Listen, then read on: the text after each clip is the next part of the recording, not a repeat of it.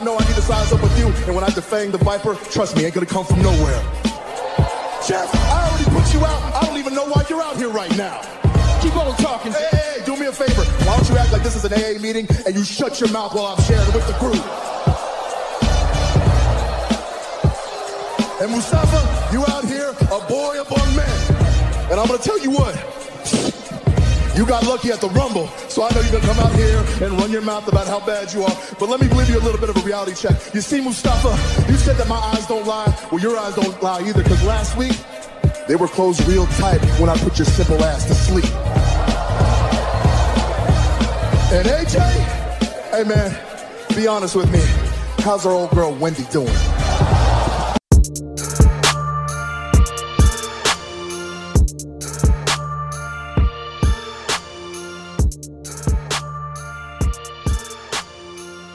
Welcome back to the Clark Street Wrestling Podcast. It's me, Afis, and with me as always is Devin, and we are about to go over this week's worth of wrestling, talking all things AEW, WWE, a little bit of NXT in there as well. But definitely, sadly, we got to talk about these releases that happened this week. I'm not going to bury the lead there. It was a sad week for a lot of us wrestling fans, seeing some big names getting let go from WWE in this quote-unquote cost-cutting, budget cuts move.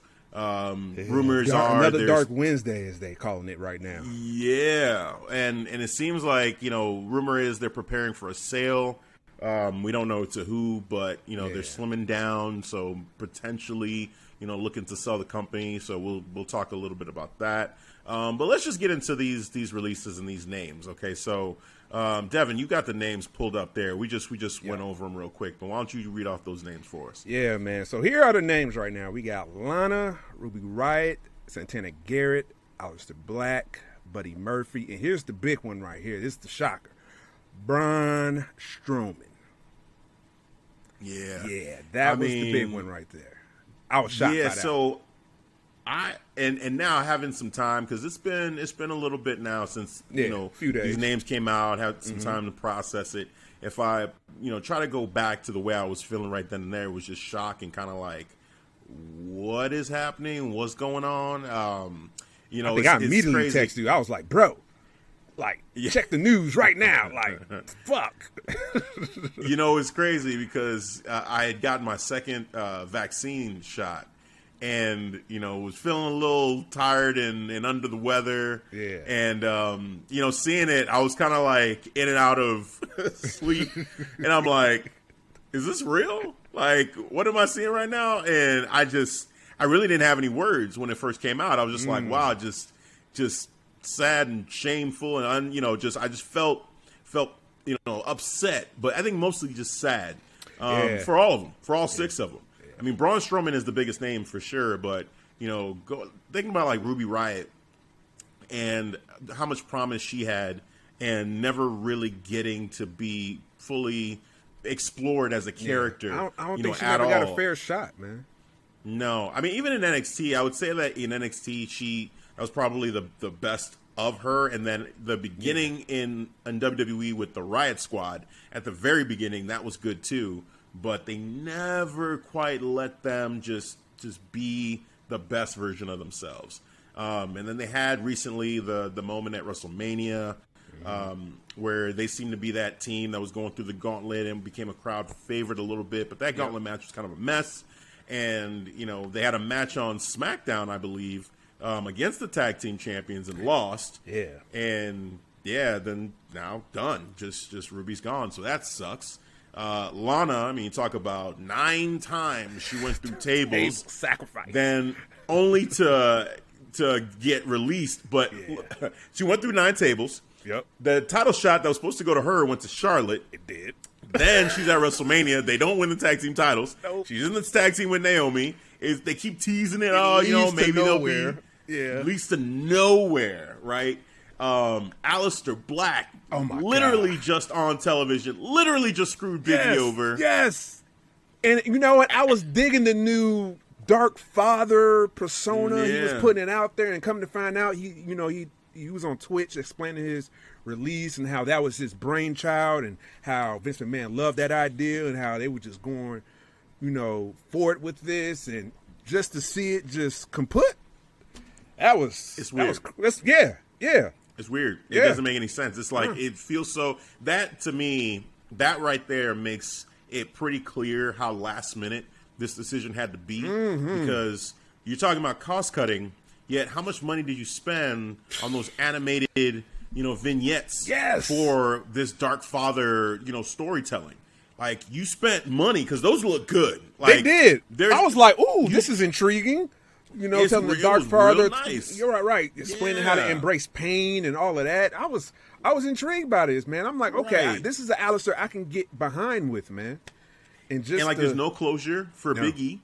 Because the person that screwed Big E over is gone. So how does he continue on? It's just poof. He's just turned to dust. I guess I can't do nothing. It's crazy. So that, and then, oh my God, like with Buddy, Buddy just hadn't been on television. So that's probably him and Santana Garrett were the two, I guess, most seamless cuts because we weren't seeing them at all. Right. But it still sucks because OP Buddy Murphy, like oh my God, we did him that.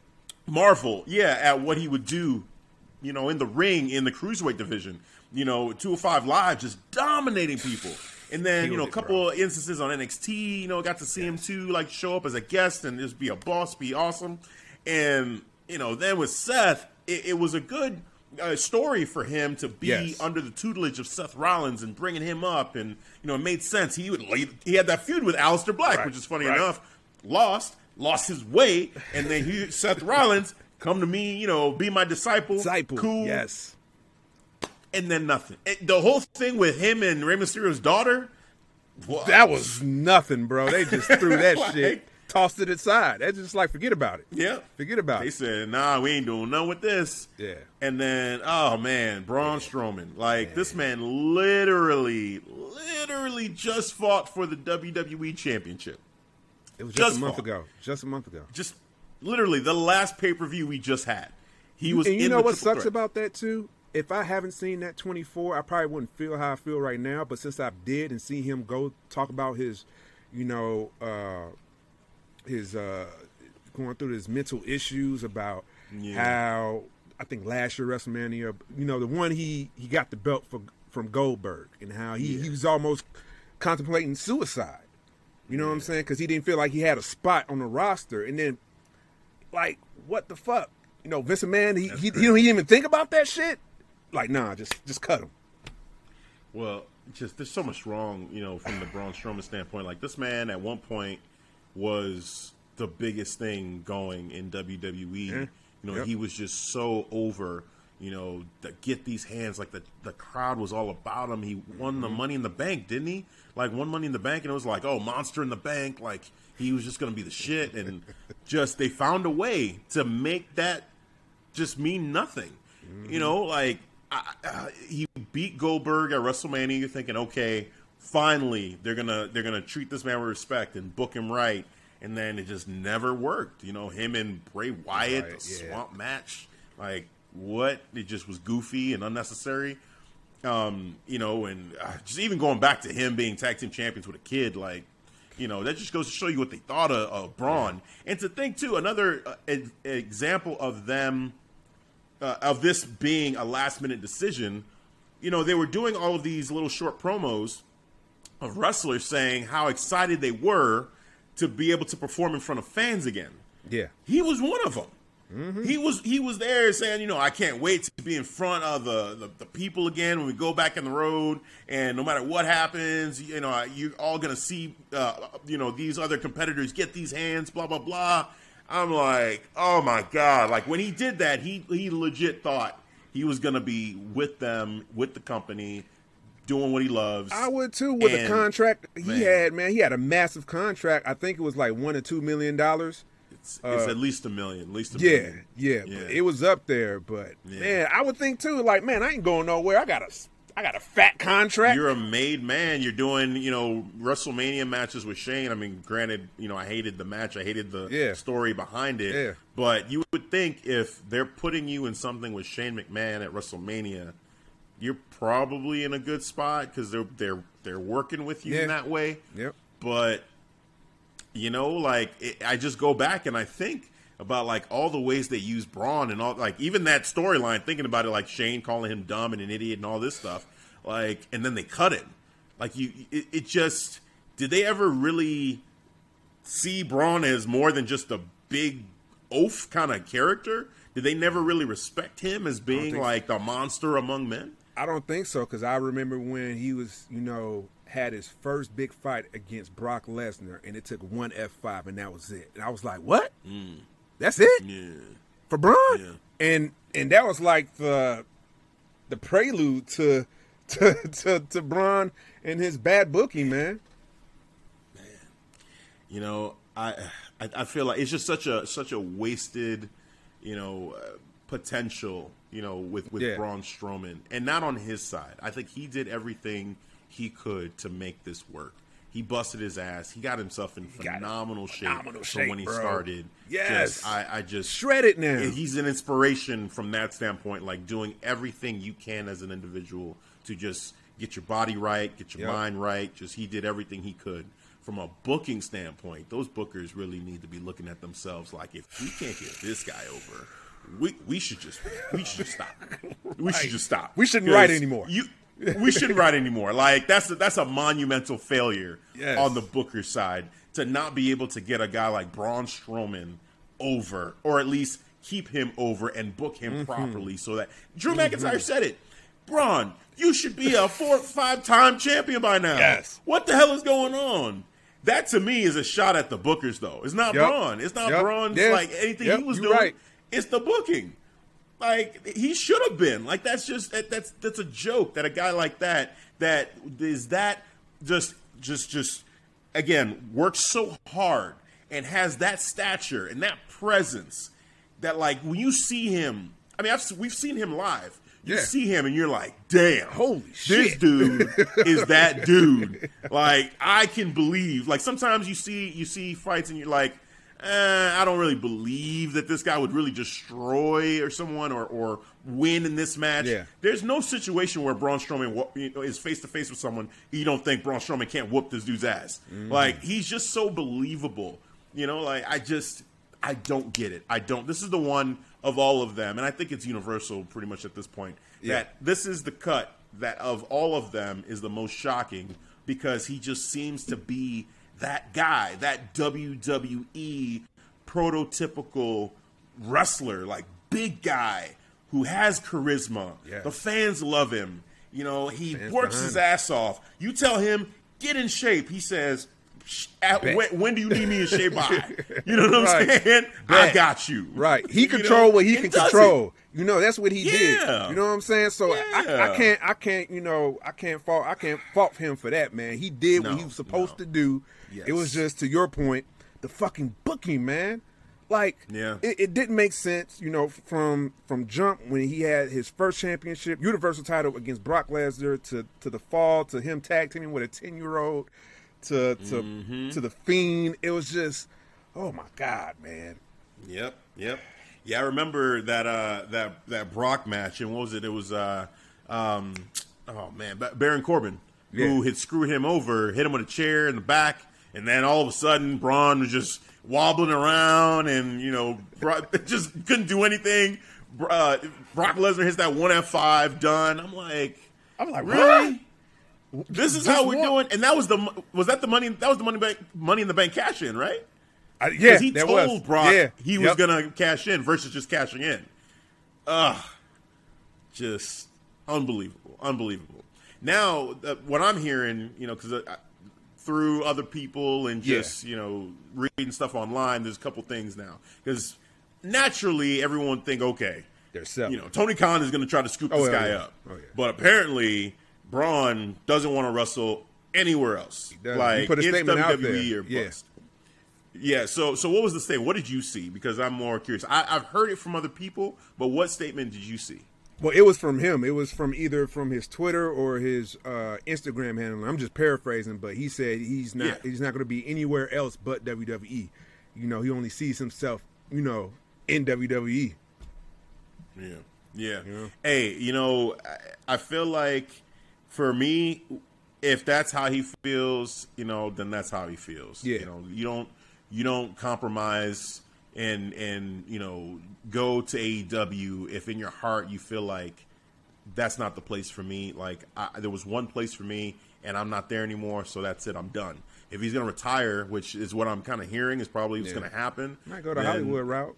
He has a good look. Do movies. You know what I'm saying? Yeah. Like that would be cool. That would be cool. He's got again that size, that stature. He's a superstar. He's a superstar. So absolutely, join all these other guys. Batista. Hook up with him, man, and like get with his acting coaches and everything, and do his movies. Like maybe they can get you in a Gears movie, because Batista's been trying to do that forever. So maybe right, Gears of War. That would be cool.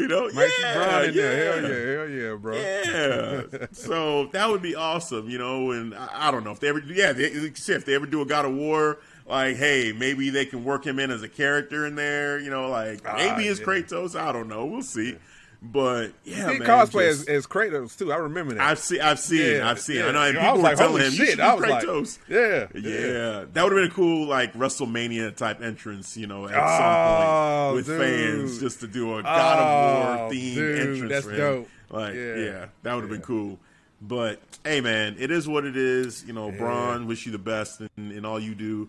WWE, I don't know what to say. Like it was a dark day as a wrestling fan and as a WWE fan. It just made me kind of not want to, even watch wrestling for a little bit. Like if not for this show, this might have been one where I kind of just took a break from wrestling in general. I told you before, like my youngest brother actually, did that, on the first round of cuts. He was like, you know what, I got to take a break because I just can't. This is just too much. Mm-hmm. So, with this one kind of hit me a little bit hard seeing, the names and the faces like all side by side, and I'm just looking like shaking my head like, wow.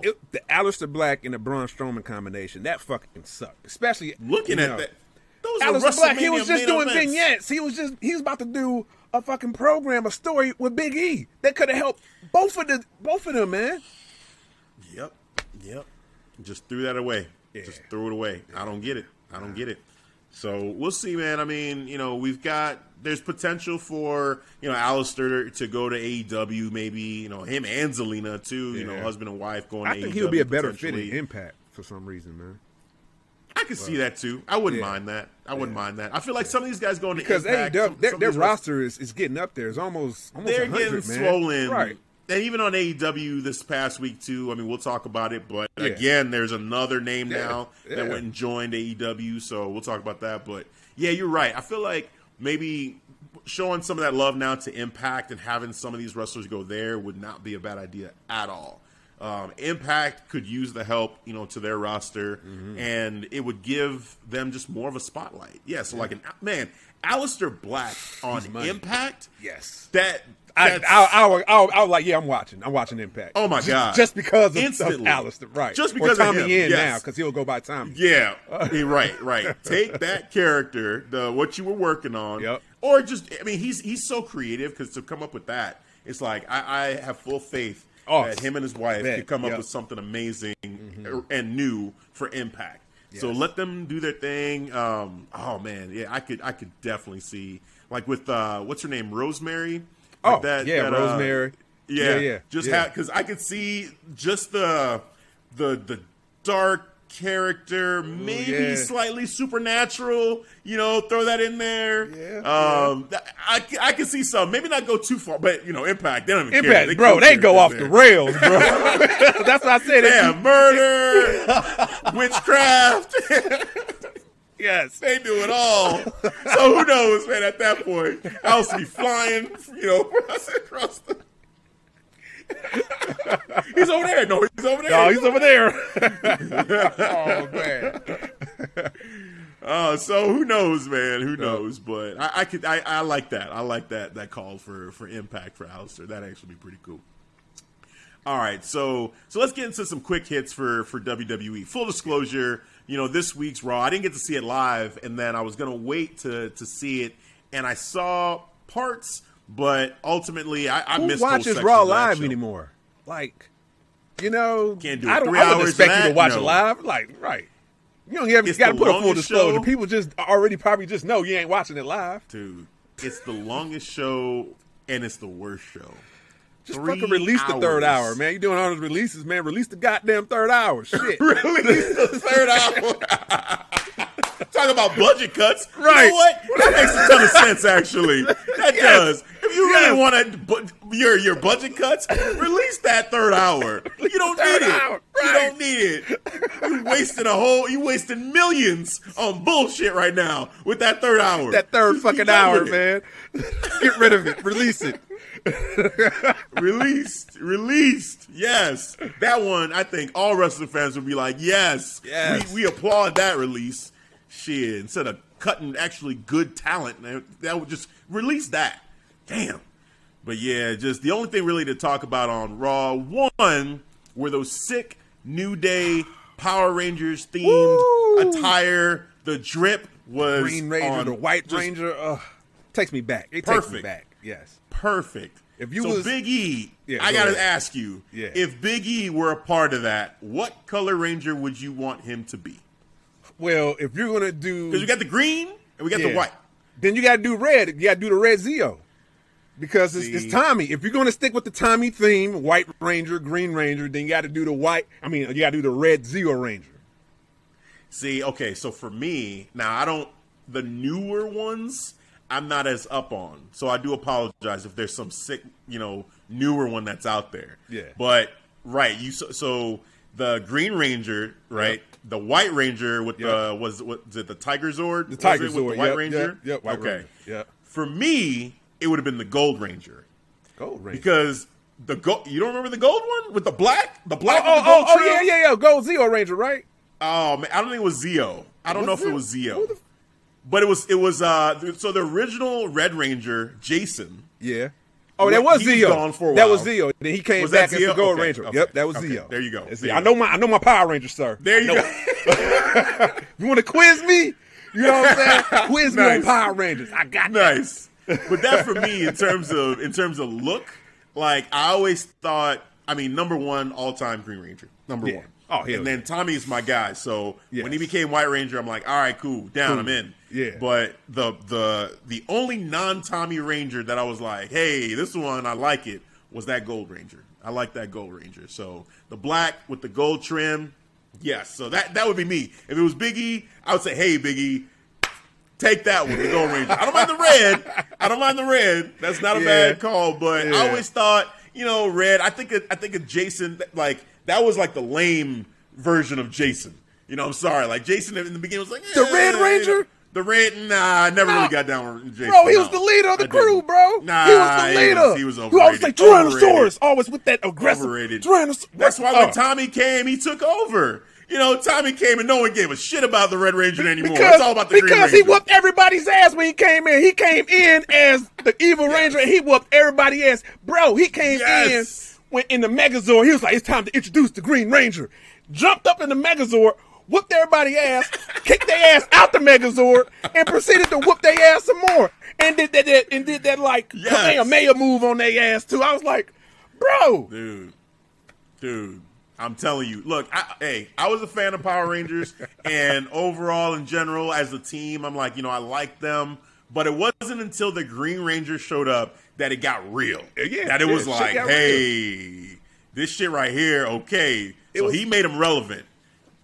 Because Red it was Ranger, because you know what? Because after school, if you was in the 90s, there was no such thing as a DVR. You had to, as soon as after school, you racing home so you could watch Power Rangers because that saga kicked off Monday and it ended Friday. It was a 5-part miniseries of the Green Ranger, and you was just like this, like what the fuck is about to happen, Absolutely. bro? I actually, this is really dating ourselves a little bit, but I would record. Not only would I race back home, but I would record on VHS. Yeah. All the episodes so that I could rewatch it afterwards. Like that's what I would do. Like I would couldn't literally do be like, that. set it up, boom, and I got good with it. I was able to after a while. I figured out how to do the timer so I could time it so that I wouldn't even have to be there. Because yeah. sometimes even with like Saturday morning cartoons, some of them Yeah. be super early and I wouldn't wake up Yeah. on time. So I'm like, all right, let me let it record, like set up the timer, let it record. When I wake up, I would check, did it record? Did it work? Did it work? It did? Yes. So then I could go back and watch everything that I missed when I was asleep. Oh, Yeah. man, yeah. But See, I tried, but I got my ass whooped because I re-recorded over my dad's tape that he his jazz or his Stepping at Club 7 or whatever that show back in the day. And I re-recorded shit. I got my ass whooped, so Yeah. I had no blank tapes to man. record, shows I wanted on my VCR. Oh no, my folks, man, they hooked it up. They hooked it up. Oh, They made sure that I had the tapes. Me and my brother, we had the tapes. We made sure. Family took care of us. Thank you, Mom and Dad, for that. They hooked it up. They did. Oh man, nice going down memory lane. Memory lane, right yeah, there. yeah, man. Thank you, New Day, for that. So yeah, that to me was like, the top thing. Now the Randy Orton, Riddle, team and their continued growth. That's one of the things that I missed. So I know a little bit about what happened. Randy Orton doing the Bro Derek in this one, the mustache that everybody's talking about. So I know that, but why don't you speak more about that? Like, what were your thoughts on Randy and RK Bro?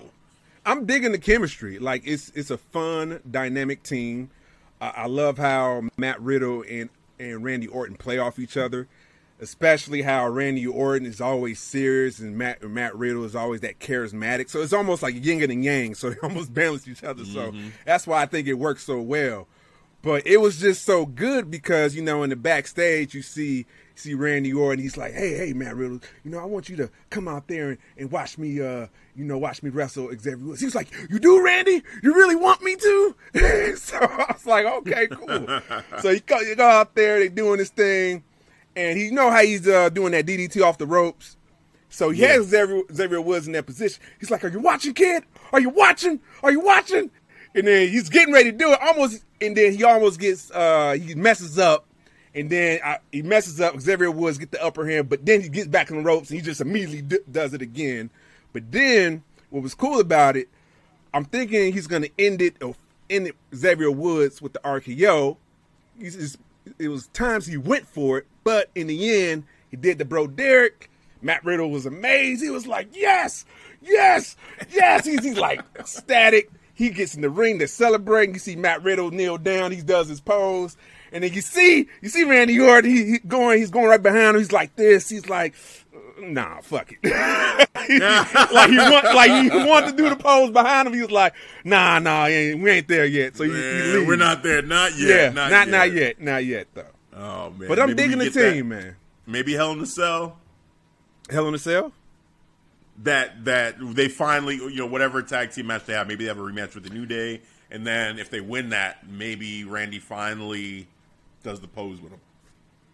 I can see that. Yeah, Hell in a Cell. Because they're building up to they are that moment where they finally become a solid team. So maybe Hell in a Cell, or maybe they go till SummerSlam. I don't know. Now that'll be interesting. Now I remember when you put that hypothesis out there about Matt Riddle, starting to become more. It's like picking up certain behaviors from Randy Orton. So are you still on that boat? Do you think, when they eventually break up, you still think Matt Riddle would turn on Randy Orton, or the other way around? I don't know if I trust this booking crew at all to do anything cool. I really don't. I mean, minus what's going on with Roman Reigns, they haven't showed us anything else beyond that. I think Roman Reigns, Tribal Chief. I think it soaked up all their creative juices. It's all gone to the Roman Reigns storyline. So at this point, all bets are off. I don't know. They might just say, you know what, get lazy and just have Randy Orton be the one that turns on him and do the predictable thing. I think that would be the cool, shocking, more interesting way to go about the story is to have, to just do the swerve. And have Matt Riddle be the guy that ends up turning versus Randy, because everybody sees that coming. And to see Matt as a heel, I don't think he hasn't been a heel at all. Hell no, he's been the fun-loving guy, the bro. This entire time, right? So for me, I feel like that would be the smart way to do it. But yeah, right, exactly. You know, we got the dubs and everything now. Like he's just super baby face. Oh yeah, hell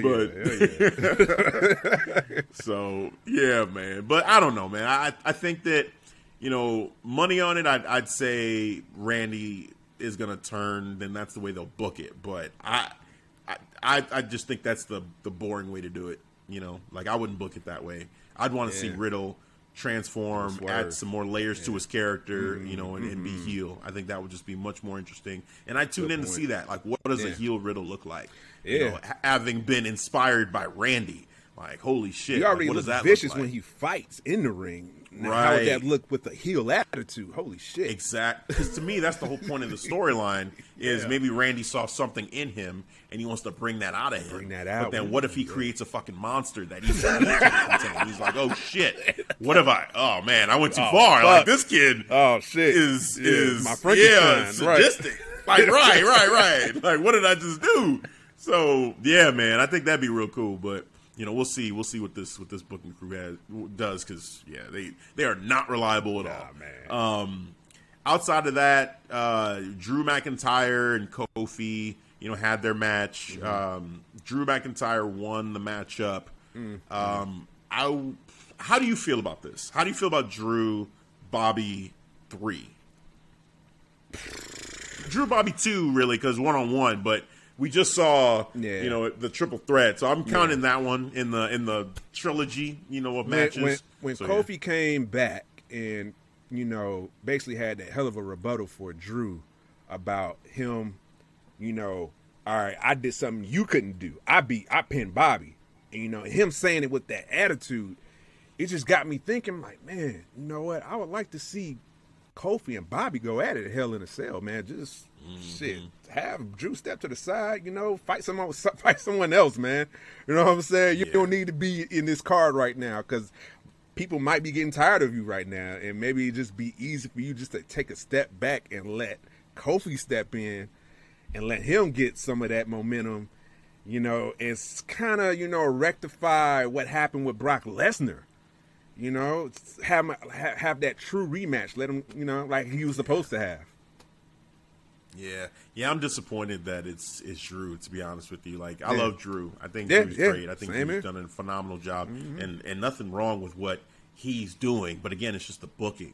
Like, you are making Drew get repetitive, and it's I don't want to say he's going to start to get go away heat, but if he keeps getting put in this spot over everybody, I'm sorry, it's going to get to that point where people are just not going to want to see him. Like, oh, it's too much of it. It's like John Cena. You know, when John Cena was always in the main event. He's always the one fighting for the title. Yes. Yeah, Roman was the same thing. That top babyface, if it's always one guy who's always getting those shots, and we're not, it's not Stone Cold, you know, or The Rock, who's just so ridiculously charismatic. Yes. It's not going to work. People are just going to get over it. It's going to feel tired and stale. And I feel like that's where Drew is going. Like, this writing team does not know any other way to do this but what we're seeing right now. To just continue to force feed us the same old shit. And, like, the Kofi thing was right there in front of him. Yes. Just give Kofi another opportunity to be able to right the wrongs from Brock Lesnar that still, like, to this day, he has not Drew gotten... to step to the side. Like, you need to step your ass to the side and let me. I was like, yes. If the crowd was, if a loud crowd was there, they would have popped for Kofi when he said that. They would have popped for Kofi. They would have. That matchup, Drew would have gotten booed. Oh, you know, that one-on-one matchup, Drew would have gotten booed. Yes. Heavily. Just because Kofi, everyone would have wanted Kofi to win that match. Exactly. So now going into this, like, oh my God, that Hell in a Cell matchup with a crowd would just, it might get like the boring chance. I don't know if people would really be into it just because we could have had, thinking about what we could have had with Kofi and Bobby, and Kofi being that like underdog babyface, memories of Kofi Mania being there, and you can still have Bobby beat him. Bobby can still win that matchup. Yes. It would be fine. But at least give us something different that we haven't seen.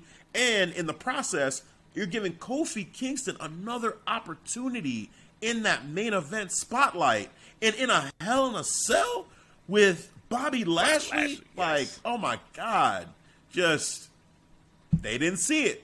They didn't see it, and now they're just giving us the same old shit.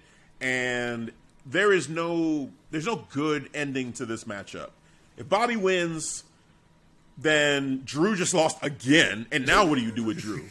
You know, like, you can't just give him another shot after this. No, you go to the back of the line. Exactly, back sir. of the line with you. Back of the line, sir. Just like over that back of the line. Back of the line. I don't want to hear it. It's done. No Done. Title shots Right. for a while. Like, Yeah. you got to go win the Rumble. You Right. got to wait till the Rumble. Exactly. Matter of fact, go against Sheamus. Go for the United States title, man. Go and do something. I'm saying that might be what it comes to. Right. That might really be what it comes to. Shit. So that's it. You know, like, and if Drew wins, it's like, Oh, wait, bro. what? Oh, nuclear What? heat. Nuclear heat That's is what I'm coming. saying. Nuclear He beats. is coming, bro. And I can't defend that. You know what I'm saying? No, Drew is our boy. I'm gonna step back. I'm like, bro, I'm going to step to Sorry. the side on this one, Sorry, sir. you got to take this one. I'm Right. gonna just sit back and watch. Right. Reading Twitter, reading all the posts. Shit. Like, yep. We said it. You heard it here first on Clarkson Wrestling. If you would have listened to us, you would have known this was coming. Yes. Man. So yeah, there's no good that can come out of this. This was a bad idea, and it's probably gonna be the main event. So that's what we got to look forward to is this matchup here, man. It won't be I the don't main know. event. Tribal Chief. Or, yeah, Well, he Tribal doesn't have a match. Chief. He don't? Well, maybe it'll be the Usos. That That's happen. what I'm. But they're But gonna. we'll break that down later, though. We'll talk about it. We'll talk Yeah, about it. We'll talk. Actually, that's actually a great transition. Let's Well, just let's go do it into now. Yeah, we're because done with Raw. I'm Fuck done it. talking about Yes. Raw. So let's talk about SmackDown. Yes. Yes. Talk Done about with Raw. Right. So, SmackDown. SmackDown. So SmackDown, you know what time it is. It's the Tribal Chief show. It's Roman Reigns show. That is the reason why I tune into SmackDown. The rest of SmackDown, you know, it's slightly better than Raw, but Every it's time kinda you open filler a for show me. and you hear this,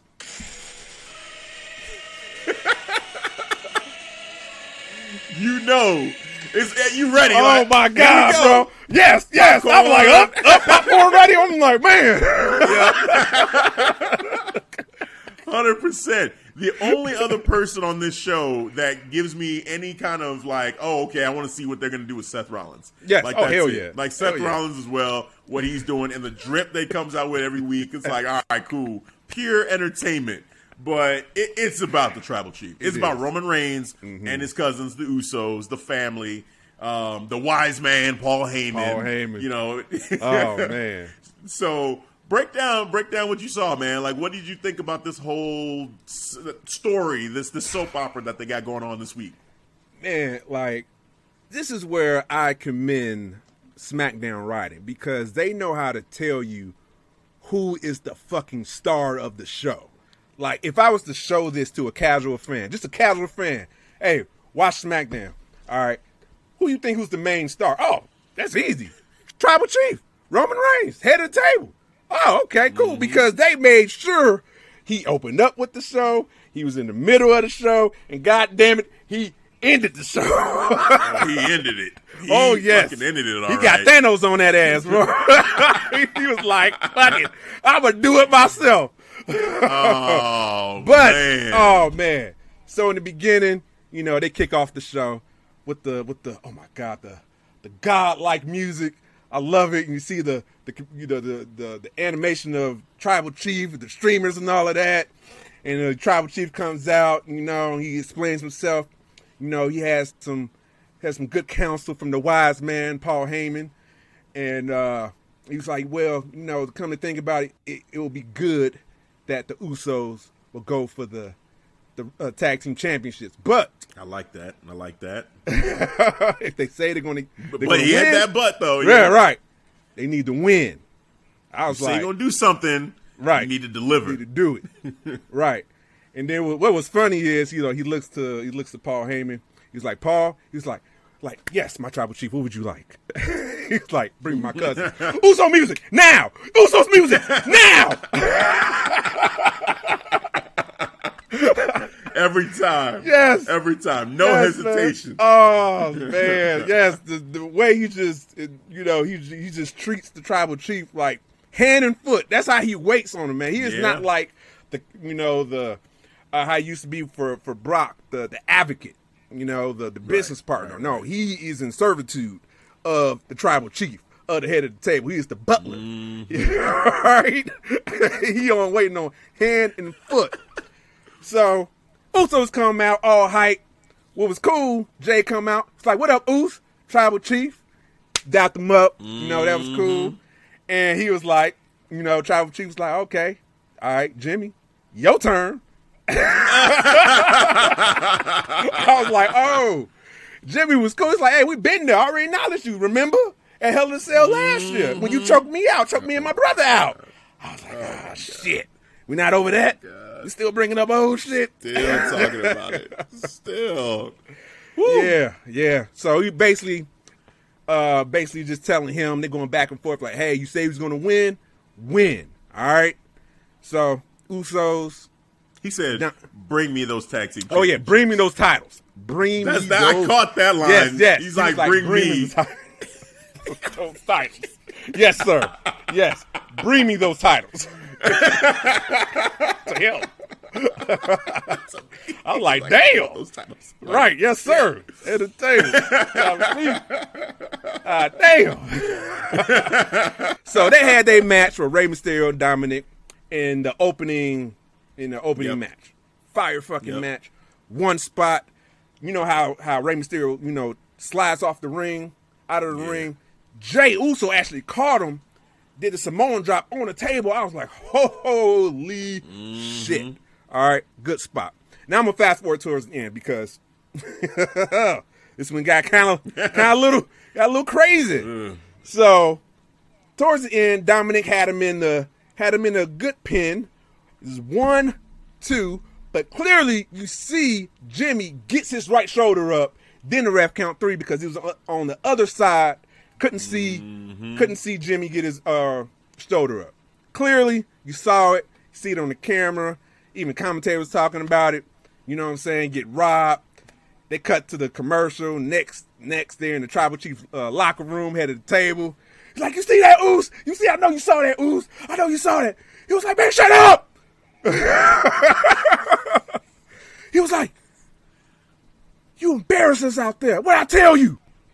You lost to a kid, a child. I was like, shit. When he said a child, I was like, oh, damn. He's pissed. Yep. And if you can see the expressions from Paul Heyman in the background, when it was just like when the tribal chief yelled, he was like, it's like this. Like just seeing the expressions, him looking concerned for the tribal chief and maybe for the Usos because he don't know what the hell's about to go down. Oh my God! But he tells them basically, you need to go fix this. You need to go see Sonya Deville, Paul Pierce. I don't know. Just go in and fix it. All right. Okay, you know who what I'm saying? You talk to? All right. I don't know. Okay, who you got to? You need to rectify this tonight. All right. The only good thing he said. The only good thing about this whole situation. There's more time in the night. The night ain't over. That's the only reason why this is still okay. Yes. You find whoever it is, Adam Pearce, Sonya Deville, I don't care who it is. Go fix this. And then he was like, do you understand my position? And he's looking at Jimmy. I mean, he's looking at Jay. But he says, Jimmy? And Jay was like, Oos, I'm Jimmy. And he was like,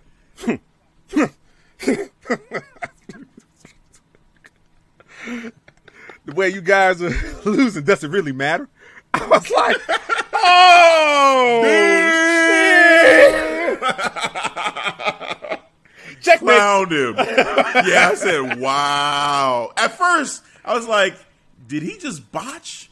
Like, did he just call him by, but then, so I was like, oh, shit. He was making a point. As soon as he kind of hesitated and he looked at him, I was like, oh, fuck. He's going back to when he told him, do you want to go back to where people were saying, which one are you? Which one are you? Right. So I was like, oh, he did that shit on purpose. He's like, I'm Jay. He said, the way you going doesn't really matter. Yes. I was like, oh, shit. I was like, wow, Perfect. that's cold blooded. That was cold. Yeah, But he made a strong point though. The point hit home. The point hit home for Jimmy over for Jay. It did. Yep. Oh man, but all right. Now we fast forward to the second match, the rematch. Got now. the match. Got the match. Well, let me back up because we had the scene of Dominic and Rey Mysterio trying to get the hell out of here. You know what I'm saying? They're ready to roll. They got the luggage. And Paul Pierce, I'm like, whoa, where you going? Hold up. We looked at the tape. Hey, we got to run it back. And Ray was like, what? Are you serious? And Dominic was like, hey, we got this. And I was kind of confused. I'm like, why is Dominic acting more of a man than Ray right now? Why is the son stepping up? But okay, all right, All right, so we get the rematch. We're in the final match. Dominic Mysterio against the Usos. I'm gonna fast forward to the end because this is when it got fucking crazy. All right, so you see Jimmy Uso laying kind of middle of the ring, but he's in prime position for Dominic to lay the frog splash and just end this. So he's on the top of the rope. Yes, on the top of the rope, getting ready. All of a sudden, you see Roman Reigns, Superman punch out of nowhere. He's out the ring. You see Rey Mysterio. He throws his ass and he gives him a spear. And he's looking at Jimmy like, you believe you about to embarrass us again? Second time, 2 times. I was like, shit. And he is pissed. All right, Roman Reigns goes out the ring, gets the stairs. He's looking at Rey Mysterio, hit him with the stairs. He's looking at Dominic Mysterio, hit him with the stairs. But nah, he ain't done yet. He bring Dominic Mysterio in the ring. Dominic in it. Oh, yeah, Dominic in the ring. All right, put him in the guillotine. Choking him. What's cool about it, you see Jay in the corner on one knee looking. He ain't saying nothing. He's just looking because he understands. But you see Jimmy on the other side, he's like looking concerned. He's like, Oos, that's enough. He out. Let him go. He done. Let him go. He done. And he ain't listening. All of a sudden now, as soon as he passed out, all right, then he let him go. He's done. Mm-hmm. All right. Jimmy's like, man, not like this, bro. Like, no, not like this. Rolls out the ring. He's telling his brother Oos, Jay, come on. And he look like he's about to walk. You see him walking towards. Man, Tribal Chief was like, oh, wait, hold on. What the fuck? Where are you going, sir? Where are you going? You wait your ass right there. Right here. Oh, no, sir. You the right-hand man. You wait your ass right. And that's how there. the show goes off. And what was crazy, bro, I was like all invested in those final minutes. I was looking at my phone to see how much time we had left. I was like, 8:56. Oh, we got 4 minutes left. Fuck, because this is just too good. I want more. Yeah. And man, the way they went off, I wanted more, bro. But that's how you go off. Yeah. You leave the audience wanting more, and I wanted more. I can't wait till next Friday, bro. But that was the breakdown for the Tribal Chief and the Usos. The Tribal Chief episode of SmackDown. Yes. There you go. I mean, yes. Basically, look, this is well said, first of all. Like, that was well said, well told, that whole segment, the segments, beginning, middle, and end. Overall, Roman Reigns, the story he has right now with his family, it's the best story going on in wrestling today. When I watch that, everything that you just said, and I'm reliving it right now when you're just telling it right now, it's just so entertaining and so amazing that a company that gives us the shit that they do on Raw and some of the other stuff sprinkled into SmackDown is giving us this. Like, how come we can't get more stories like this? Like, this is such a meaty story, like such a good, well-told story. I mean, all the moving parts. The quality in that story is top-notch, sir. Dude, and the players, like the Usos and Roman Reigns, they are fully invested in their characters. They are giving just great, just emotionally driven performances. Yes. Roman Reigns with his anger, just you can feel it from him oozing in his eyes. Yes. You can see it in a way that we've never seen this from Roman before. Like, I can remember when Roman and Triple H were supposed to have that, or they did have that Mania matchup against each other.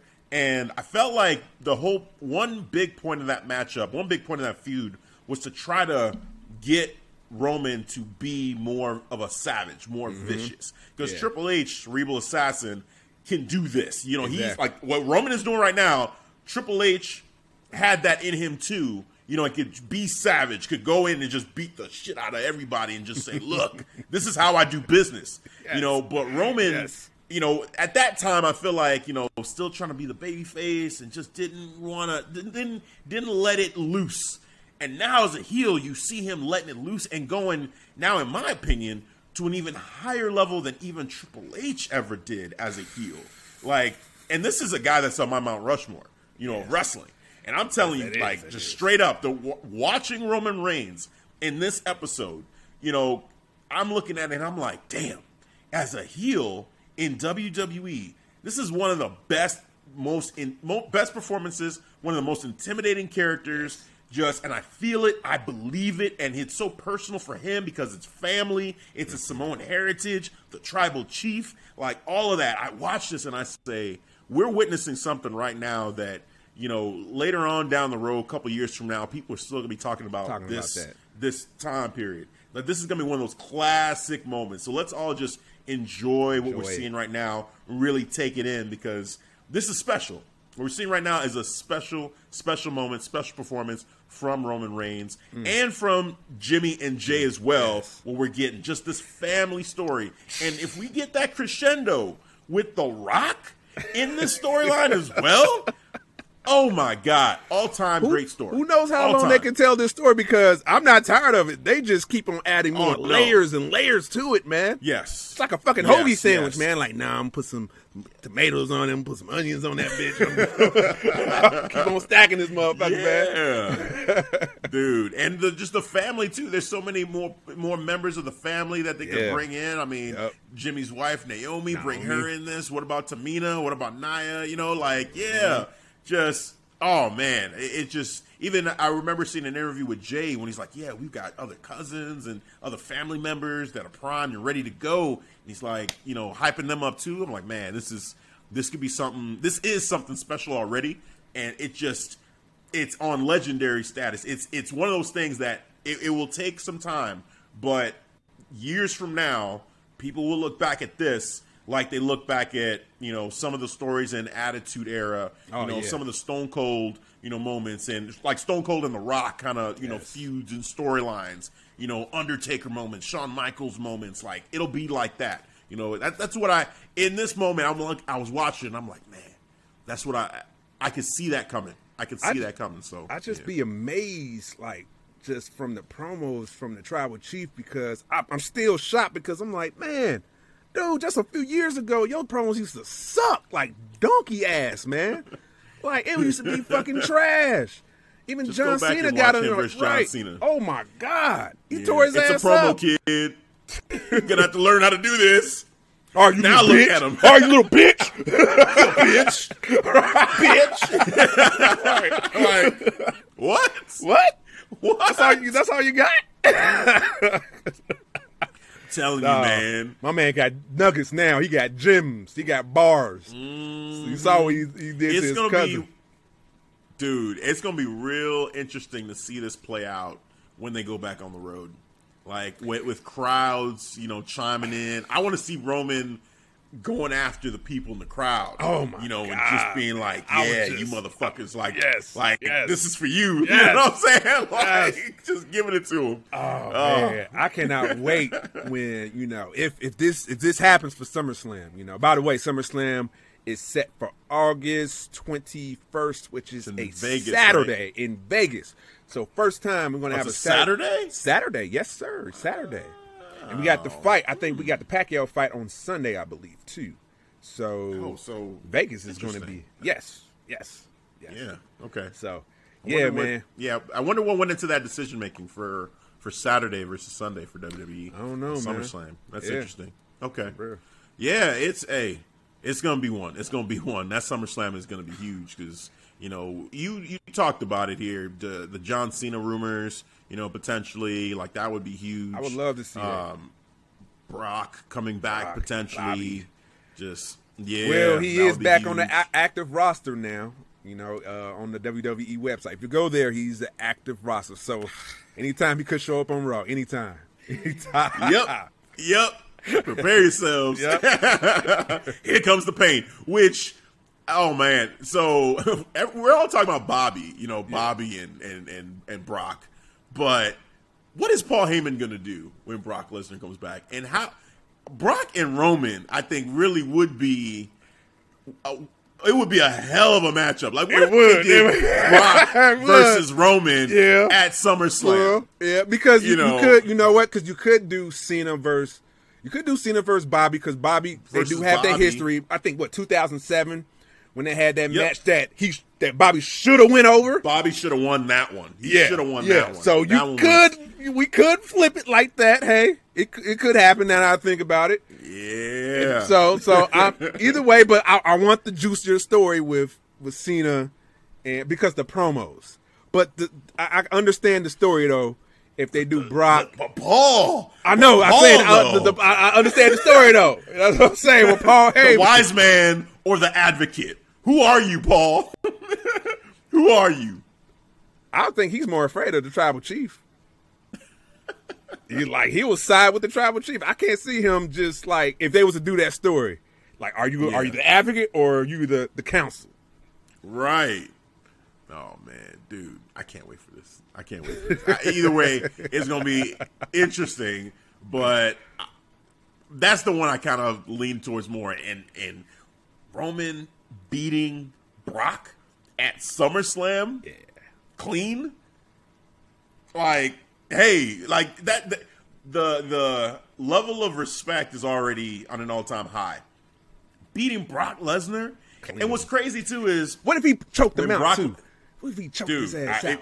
I wouldn't put anything past him with Roman right Put now. him in the I wouldn't put guillotine. anything past him. You see? Oh my God, bro! There's history too with this. So when Brock officially became kind of the guy in WWE, the guy he had to beat was The Rock, right? At SummerSlam. Yep.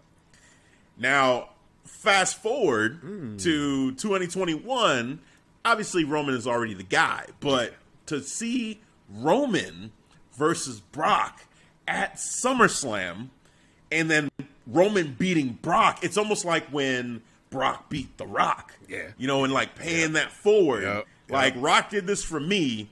Now I'm going to do this for, you know, his family and pay it forward to Roman. Like, there's just so many layers to that. It is.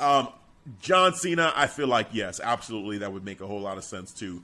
And I just don't want the fear that I have with the John Cena matchup is it'll be tempting for Vince to potentially have Cena break this record, you know, in his next championship matchup. And I don't want him to beat Roman for that. If you're gonna do it, and it's do it on Bobby, between the two, Right, Between the two, it sucks either way. Right. But between the but two, I'm gonna pick the lesser of two evils. I'm gonna pick Bobby. Yes. Break it on Bobby. Yes. It sucks. You know, here we go again. You know what I'm saying? go Like, again. right. Man. We'll see, man. We'll see. All right. But God. SummerSlam coming soon in Vegas. Can't wait. Yeah. We're looking forward to that. But let's shift gears over to another big moment in WWE. And that'll be in NXT with the return of one of, if not the greatest NXT champion of all time. There you go. You said it right. Adam Cole, baby. I said if the. Look, hey, Finn Balor's still up there, man. It's them two. It's 1 and 1. 1A and 1A in my opinion. But Adam Cole's return. So, yeah, basically the triple threat matchup to see who was going to go against Karrion Kross. It happened. They opened the show with it. Immediately, you're thinking, okay, there's some shenanigans that's going to happen. Why are they opening the show with this matchup? This should have been the main event. What is going on? So, you know, they have that matchup. You've got Kyle O'Reilly. You've got Pete Dunne. Yep. You got my guy, Johnny Gargano. And they're having a fire matchup. It was so good. Just back and forth. near falls, just moments that logically it was like, wow, this is just smart. Bam, bam. Yeah. Lawn dart, to Pete Dunne. Kyle O'Reilly moves out the way, and then you got Johnny Gargano getting the pin there. You got Pete Dunne stretching out both Kyle O'Reilly and Johnny Gargano at the same time, pulling their arms back, breaking both of their fingers. Just so many different moments like that. I'm like, wow, these guys have great chemistry. This triple threat match, awesome. If you haven't seen it, go check it out. But the crescendo on all of this, it didn't have a finish. And why it didn't have a finish? Because the man himself, Adam Cole, said, you ain't doing none of this without me. I'm tired of waiting for my opportunity. It's been 2 long months. I'm going to show you guys why I'm still the man. Comes out and lays waste to everybody in the ring. Takes out Pete Dunne, takes out Kyle O'Reilly, gives him a couple of good ones on the ground, goes in, takes out Johnny Gargano. William Regal is like, what is happening? Yeah, man. No, I'm like, man, I was like, William Regal, man, get this show under control, bro. What is happening? Security is grabbing Adam Cole, trying to get him back. Then, like, Ember Moon sneaks around all of them, gets on the mic, and is calling out Raquel Gonzalez. And William Regal is still trying to contain Adam Cole.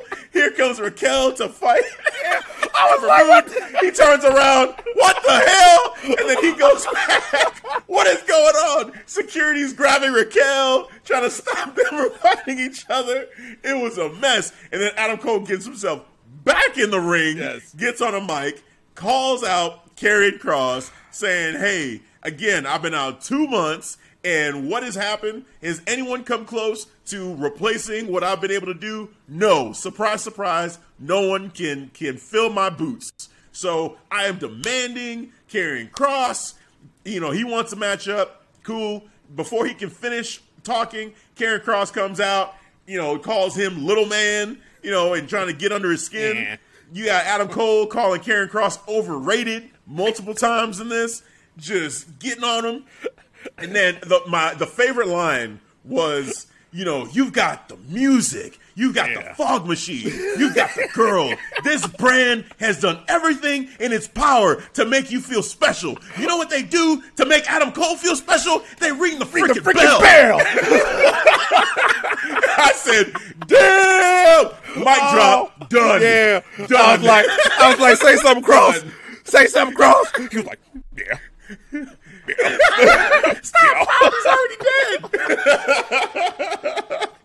That's what I heard in my head. Like, oh man, Adam Cole just torched Karrion Kross. Yeah, just then he left, and then Kross was just still looking stupid because he was still like, yeah, I'm gonna get him. So I don't know if you heard what he was saying, but he was saying, wait for me. I'm gonna sock you one, like he was gonna punch him. Now I don't know if something that Adam Cole said to him actually got under his skin, maybe it or did. This is all still story. But I think he sold me that he was legitimately pissed at something that Adam Cole had said. Maybe when he mentioned his wife, I don't know, but he was legitimately pissed, and he said, "Don't you go anywhere. You stay back there. You wait for me. I'm gonna knock you out. I'm gonna sock you one." And then you got Adam Cole saying, like, I'm the best. I'm the man. This is my show. I run this. Getting up on the table. I run this. And all Karrion kept saying was, you don't let him leave. Don't let him leave. Like, I'm going to knock him out. I'm going to slap him in his face.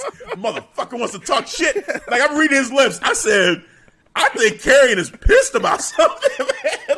Because this don't feel normal. This ain't the normal, like, yeah, I'm gonna get you. I was reading the body language. I'm like, he looks pissed. Dude, he was telling, all he kept saying was, don't let him leave. Don't let him leave. To security, whoever, producers, like, look, don't let him leave. Because I'm going to slap him in his face. I'm going to sock him one. I'm going to knock him out. I said, I like this. So then, obviously, in the middle of all this, Karrion Kross was saying, you know what? William Regal, when he came out, he starts talking. I know what you're doing, Adam. And it's not going to work. It's not going to work. And then shut up. Karrion Kross is like, shut up. You shut up. It's not about what you want. It's not about what this gas station whatever guy wants. I was like, what the hell did you just say? Right. Is that the best you could do with an insult?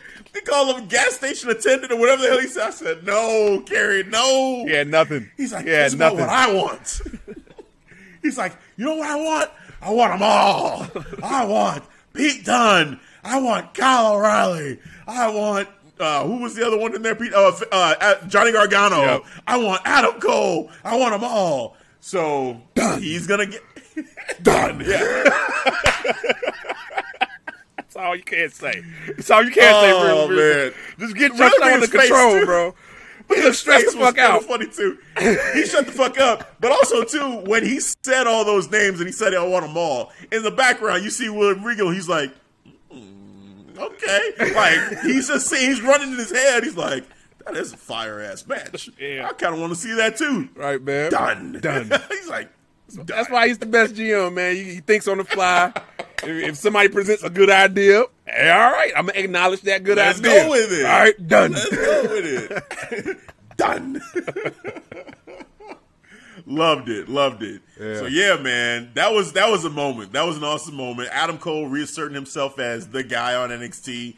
Just again, the same thing he did to Kyle O'Reilly when they had their face to face and he just torched Kyle. I feel like this was like the condensed version of that, man. This maybe went a couple minutes, 2-3 That's all it minutes, was. but that one statement, you know what they do to make me feel special? They ring the freaking bell. Put that on a t-shirt. No, he's not lying. He's not lying because you got the cool entrance, you got the girl, got a lot going right, you got on. the smoke show going on, bro. In many ways. Right. Like, you literally got a smoke show with you, and you got the smoke show of an entrance. And me, dude, they ring the bell. That's it. Oh, man. Yeah, so it's funny because I saw a meme that showed, we're going to talk about this with AEW, but Britt Baker, like, she gets home with the championship. Adam sees it. The next night, Adam Cole goes out there and gotta get my fuck goal. all this. Right. I gotta get mine. Chair shot. I'm getting mine, damn it.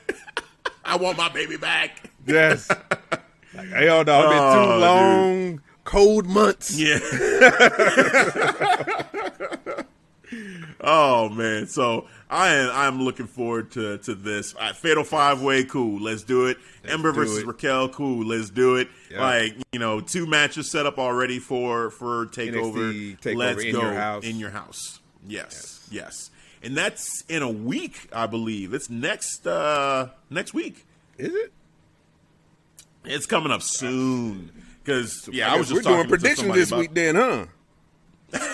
Yeah, look for it in our special episode coming up. Yeah, We're gonna live. be doing some predictions. We're gonna be doing some predictions. Yep. So yeah, man, definitely tune in for that. And just rest of NXT. I mean, basically, that was to me. You're right. That That's was next week, 13th, bro. See. So hey, man, predictions coming next week. That's gonna be fun. That's gonna be a lot of fun. I can't wait for that. 2 matches in the books. The rest of them still developing based off what we saw this week, but those 2 matches definitely are going to be the highlight for me for sure so far with everything going on. All right, let's switch gears to AEW. Yes. Double or Nothing. And big shout out to AEW All Out. Will be back in Chicago September 5th.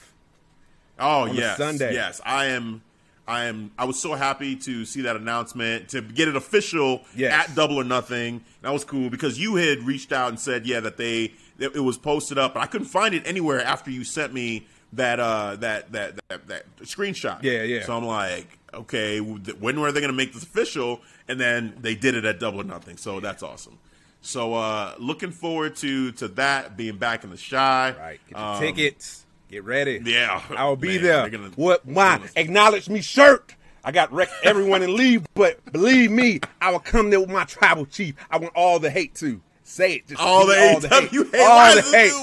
Right. All the AEW marks. Look at you marks over there getting pissed off because I got my tribal chief shirt on. I don't give a fuck. Dude, at Double or Nothing, I saw people in like Stone Cold shirts, like all sorts of WWE shirts, so it's okay. There was NWO shirts there. There you go. Like, Yeah. they got all sorts of shit on over there, so they better not. Like, they better relax.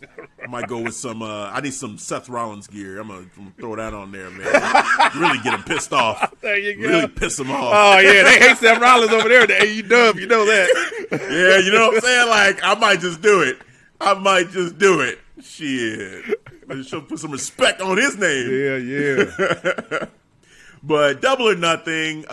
So let's get this out the way before we get into the recap. We had talked about over under on falling asleep during the show. Yes. So let's go ahead and talk hold about on. this. Before you do that, big shout outs to the Circle of Debate, Straight Talk Wrestling, Dirty Hills, and Jofo in the Ring for having me over for their lead of an extraordinary podcast.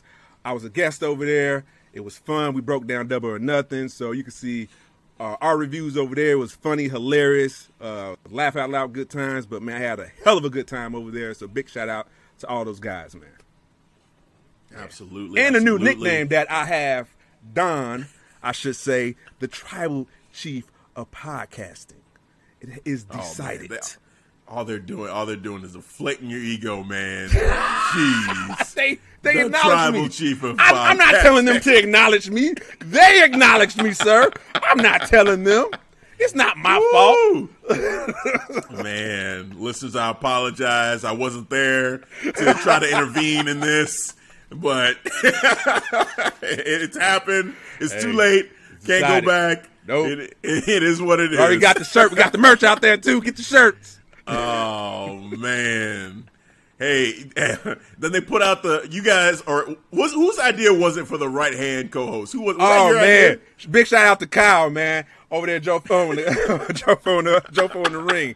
He the one that suggested, now you just need to get your right-hand co-host. I was like, that's perfect. It is decided. I'm doing it. And there we go. Oh, I man. did it.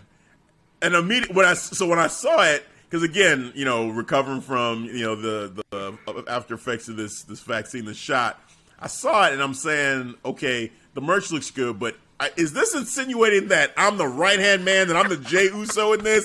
And then I immediately had to reply like, okay, the merch is cool. However, I absolutely refuse to be called the right-hand man, especially after Jimmy Uso was running around here and calling Jey Uso like, so, basically that means you're the Tribal Chief's bitch, and hey, man, if anything, I'm going to be rocking Nobody's Bitch t-shirt if this is the route we going. That's the route I'm going then. Why you bust astray from the path, man? It's we. It's we. What happened to we, goddammit? Now it's we. Tribal Chief. The minute you Jay tries to say we, what's all this we? Then you need him. What? I thought it was we. What you doing? Oh, man. So, yeah, but the merch is great. Go cop it. Get your merch. It's definitely fire. It looks fire. So, happy to have it on there. We'll have to think about some, I don't know, maybe some Nigerian Nightmare merch or something. There we go. Hey, there we go. Man.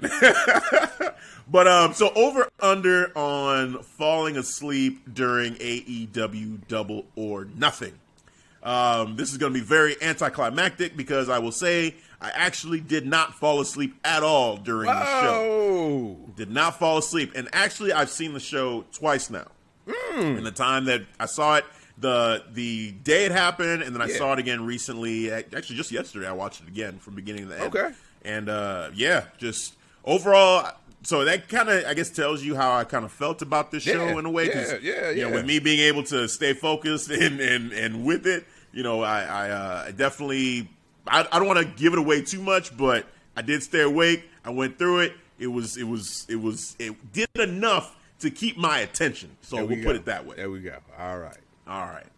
So let's get into it. So we've got the what do they call it? The buy-in matchup. Serena Deeb versus Riho. Now, what's funny, I did see everything from beginning to end, and I did see it twice, neither time did I see the buy-in matchup. I'll just go ahead and say it. I did not see the buy-in matchup. It didn't even click in my brain. The second time I watched the buy-in because the first I caught the highlights, but after breaking it down with the guys over there, I wanted to watch it to see it. So I saw it. I was like, it was fucking fire for the buy-in, man. It was awesome. It was a full crowd. Serena Deeb was snapping. She was full on heel this time, bro. And just the way she was breaking down Rio's knee, like the same way she was doing with Red Velvet, just bow, hitting on the ring. But man, it was a damn good match, man. The crowd was super into it. That's awesome. And it was I know for the opening match, like it was lit, so I'm sure like just the daytime feel of it as well. Yeah, it was weird during the first matchup. I was like, it just threw me off a little bit. I was like, why is this? Oh, shit. Right, because it's open, the stadium. Right. Yeah. So, but so that one though, we both predicted Serena Deeb to retain, if I remember right. Mm-hmm. So we got that prediction right. Serena Deeb did end up defeating Riho in this matchup via submission.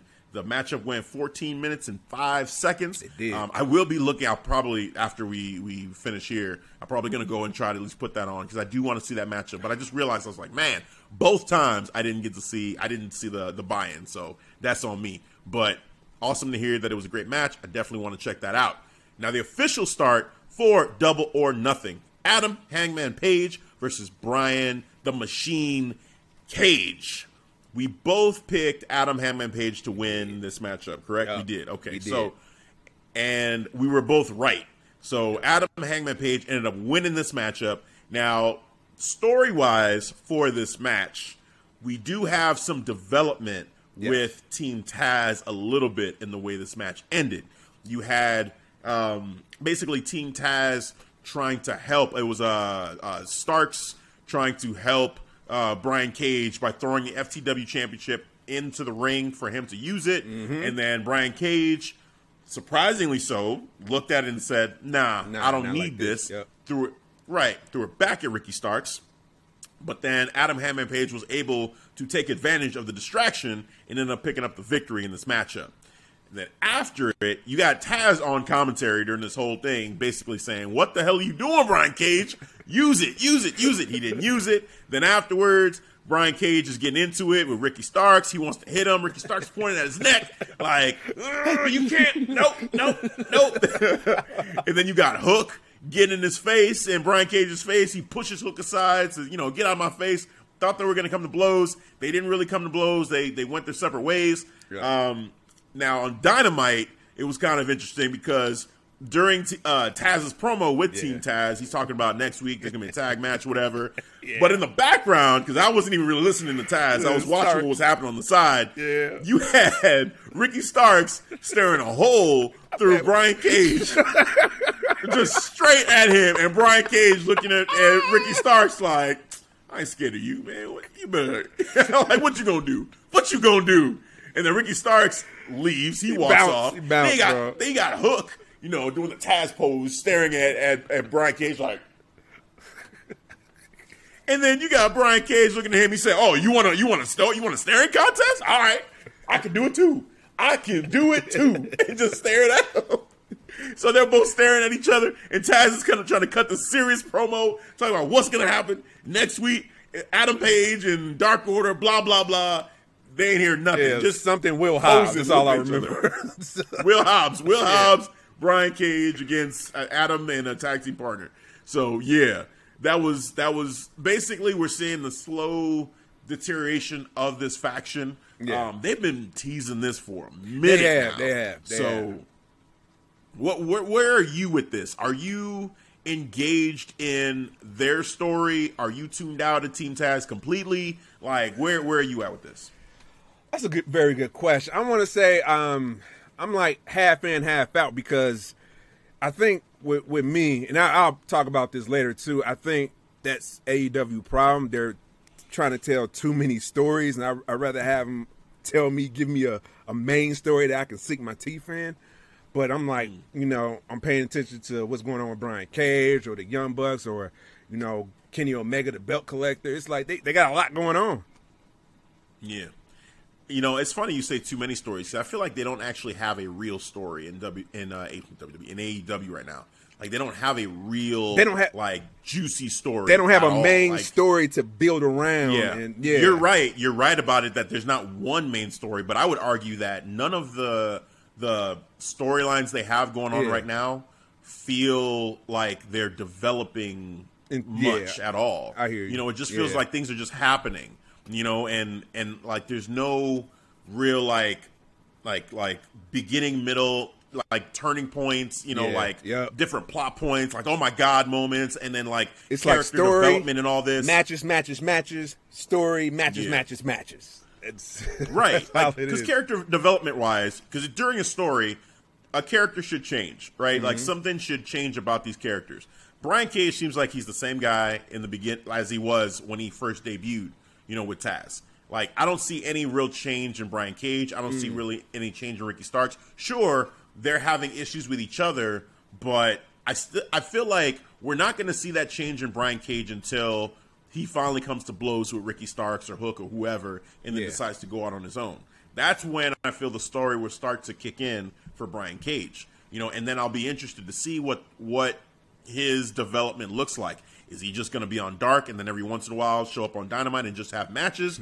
Or is he going to cut promos and actually tell a long-term story, him versus Ricky Starks, and then getting personal, you know, like talking about how it was working together, and then it's like this is your fault that it didn't work. No, it's your fault, and here's why, and really giving us facts to back up their positions. Like, I want them to go in depth with their relationship and really build that as a story versus just, I'm passive-aggressively pissed at you. I'm passive-aggressively pissed at you.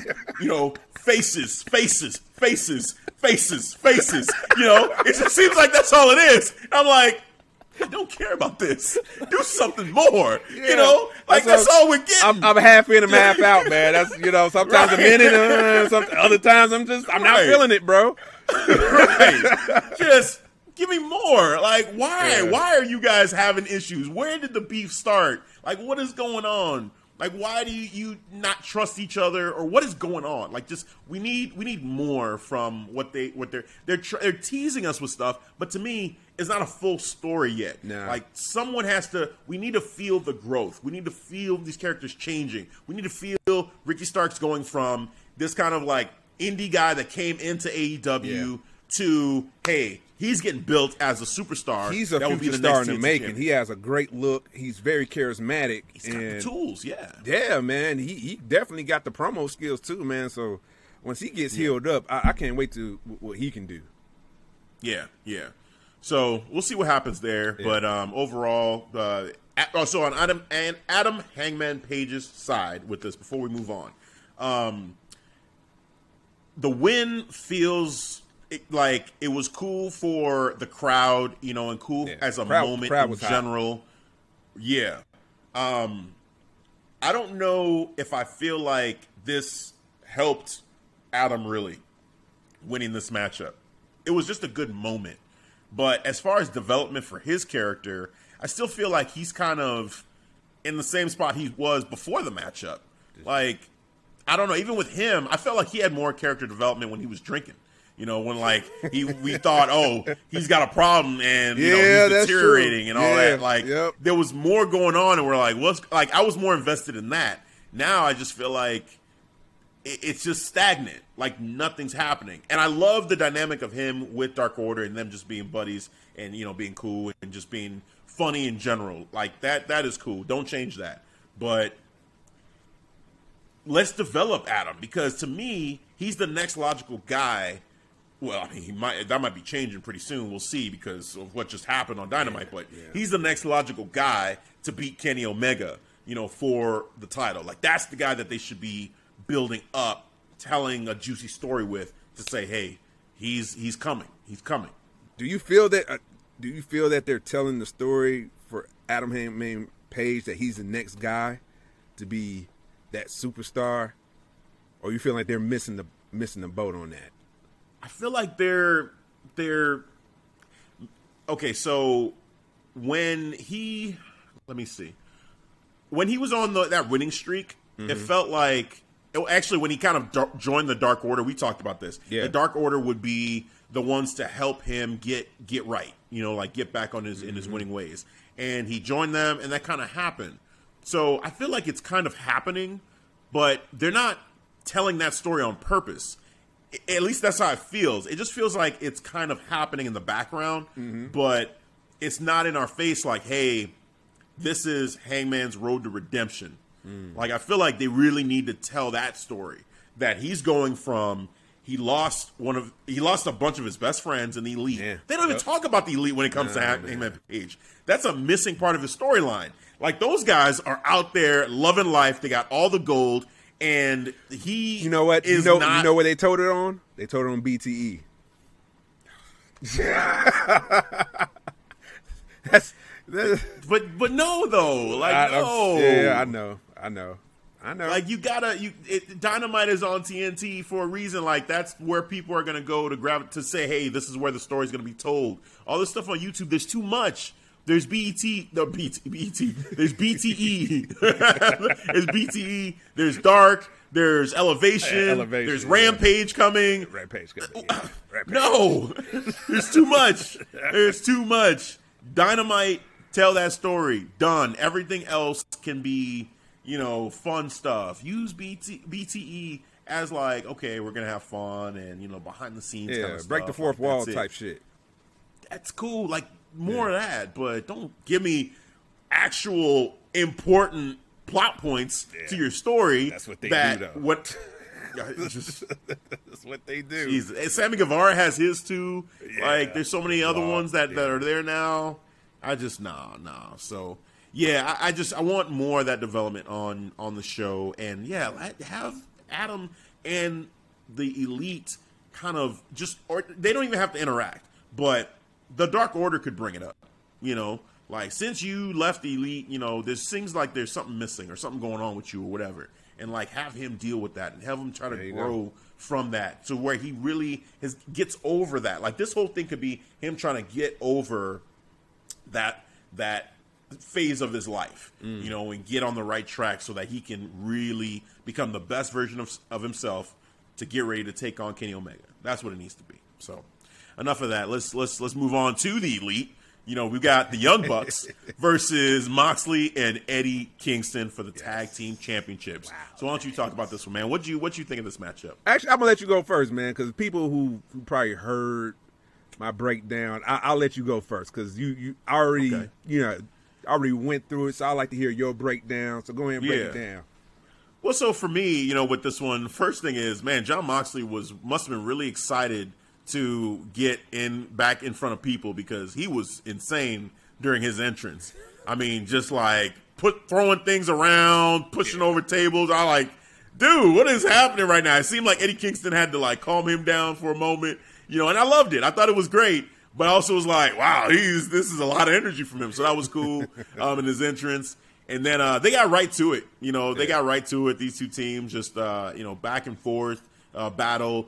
The ending with the BTE triggers, multiple BTE triggers, vicious on Jon Moxley. That was brutal. That was brutal, and a great way, a strong way to end the matchup and to put him out for a while. So I like that. I felt like in some parts it was almost too much comedy where you had the Young Bucks doing the whole like. Yeah, being like jokey a little bit. Yeah. And there was one part where they did the tag and he's like, I think it was, which brother was it? It was Matt. And Matt Nick? Was like, no, I think it was Matt where he did the tag and then he's like pumping himself up. And then like, the comebacks that they usually do where like they take over, they do the clothesline and try to hype up the crowd. Like some of that I found it was funny, but it was also like, I don't know. It took me out a little bit. Was it annoying? Because then I started thinking it was a little annoying, and it took me out of the matchup for a brief moment. Seeing him do that, I'm like, you ain't got. And I feel like the crowd actually didn't react that well to that moment. They preferred just the standard wrestling that they were doing. It was a hot crowd from beginning to end. Yeah. But in those moments where they were being over the top with the goofiness in the middle of the match, I felt like they didn't really feel it, and I just kind of checked out a little bit during that moment of the matchup. But in general, the Young Bucks, they put on a great show. They did. You know, and Moxley and Kingston, you know, they did their thing out there. But in the end, I did enjoy and appreciate that viciousness for that finish. And now I'm thinking like, okay, where do we go from here with everybody? I mean, so Jon Moxley being gone, does that have to do with, is Renee getting ready to give birth to their child? Is that what's going on? I think so. So they use the BET triggers as the way to kind of tell a story. To that, hey, have him they take him off, out, right? Yep. Yeah. So I think that's good. That makes sense. Like, give him time to just be able to be with his family. And, you know, flashing forward to Dynamite, you know, we saw, so it was the Death Triangle, you know, against Young Bucks. Yeah. And, you know, they tried to do the same thing, you know, with the BT trigger to, I believe it was Pac.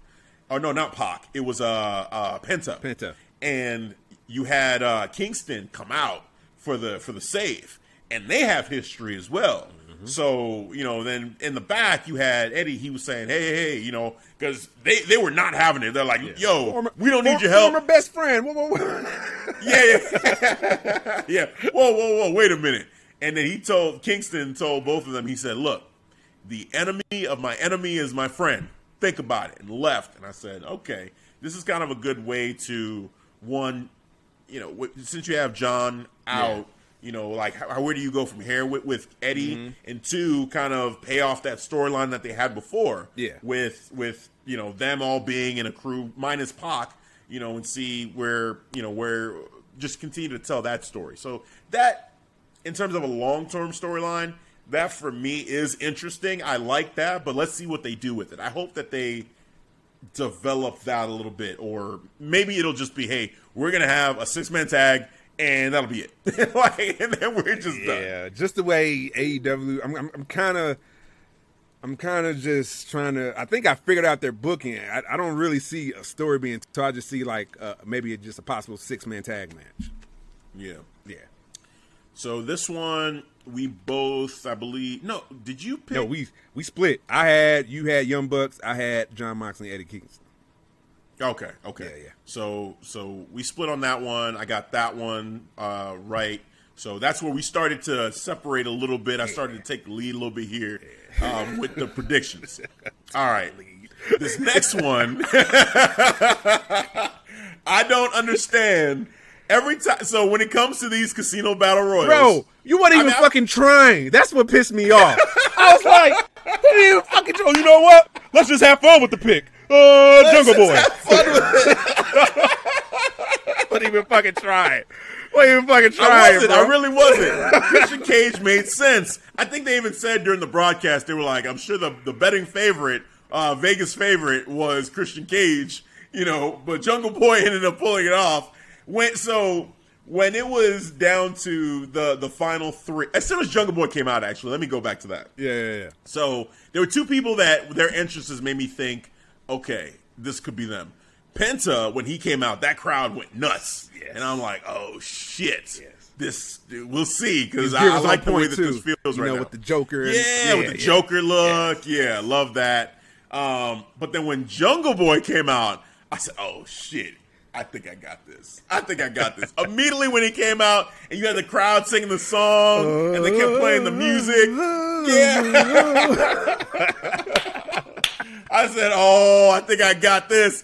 And it kept going. I'm seeing the eliminations, the final three with Matt, Christian Cage, and Jungle Boy. I said, oh, shit, it's going to be Christian Cage and Jungle Boy. And then Christian Cage throws Matt Hardy out. I said, oh, our picks are there. It's Christian Cage versus Jungle Boy. The representatives from both of us are in the ring, and sure enough, Jungle Boy pulls it out. I immediately thought of you. I was like, oh, Devin's going to be so pissed. I was like, wow. I was just like, wow. He didn't even fucking try. Let's just have fun with the pick. I'm going to go with Jungle Boy. Verbatim. Those are your exact words, bro. I was like, yeah, of course. He wins. He wins this match, of course. he was fucking trying. Yep, I loved it. I was singing the song.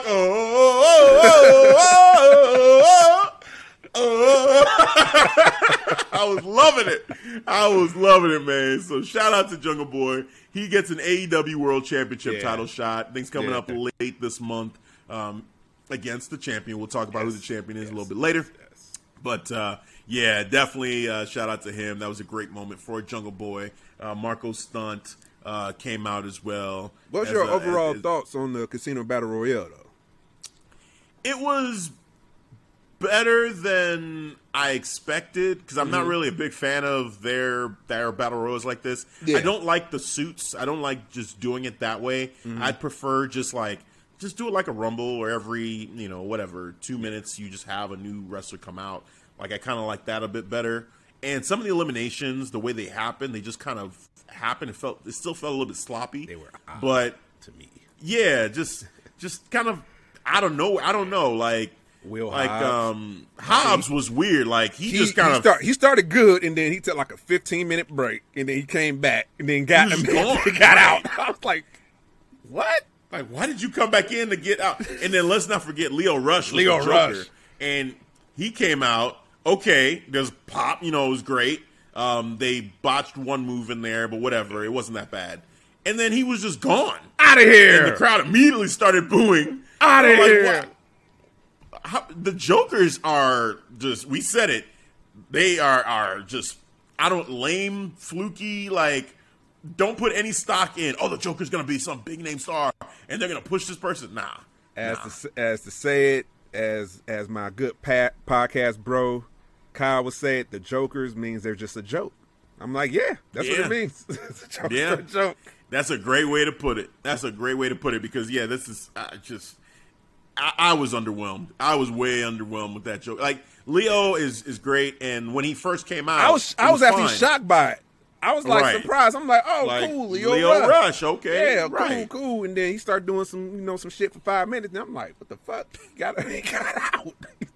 I was like, what the fuck was that for? Then is he really eliminated? Why did we even do this? Right? Why did you save this to the end? This is the last person, and they gone. Like, why? Just I care less about the Joker anymore. Nah, going forward, I don't care about the Joker. Again, these gimmicks. When they do these gimmicks, I don't know. Like, that's another one. The Joker. They don't know what to do with it. Yep. Just build it up right. Oh, man. All right, let's move on. So, this match. Oh, man. This is where the flawless victory went away. It turned to dust. Cody snapped his fingers, was wearing the gauntlet, and said, Nope. Not on my watch. Not on my watch. Cody Rhodes, the American Dream, versus Anthony Ogogo. Everyone that watches wrestling knows that in order to put somebody over, you want to give them like one of those big wins, right? Like, you can get over with losses. You can. But in certain matches, in certain, for someone's career, it's always great to get a win against someone established, to get a win against a name. Mm-hmm. And you had this guy have, I guess, 2 official matches. You're building him up as this, he's the Olympic boxer. He's got all the cred as a real fighter, and it's now, too, you added this whole element of it's, the American Dream versus, the Englishman who doesn't have that respect or whatever. So he's coming up as a heel. Almost like back in the day when it was who was it, Hulk Hogan and the Iron Sheik, and just like national pride, right? So, and I dig that. And Cody came out and he had the ring gear, just America all over it, super flashy. Hey, whatever. He did his thing. I understand. They called him Homelander, bro, on the internet. You know what? Yeah. That fits in a lot of ways. That fits in a whole lot of ways. Oh, my God. So, because that man, he may think he's a hero, but he is becoming the villain. You either die a hero or you live long enough to see yourself become the villain. That is Cody Rhodes. That is what is happening right now. Yes. So, they have the match. he gets hit early with the bolo punch, and immediately I said, this isn't going to end right here. It's not going to end right here. Then he hit the angle slam, 1-2 kick out. I said, oh, shit. Here we go. And Anthony Ogogo, during the whole match, he's whooping Cody's ass. He looked good. He did a beautiful frog splash. A beautiful frog splash, bro. I'm like, his wrestling, like he was green, but the moves he was doing were on point.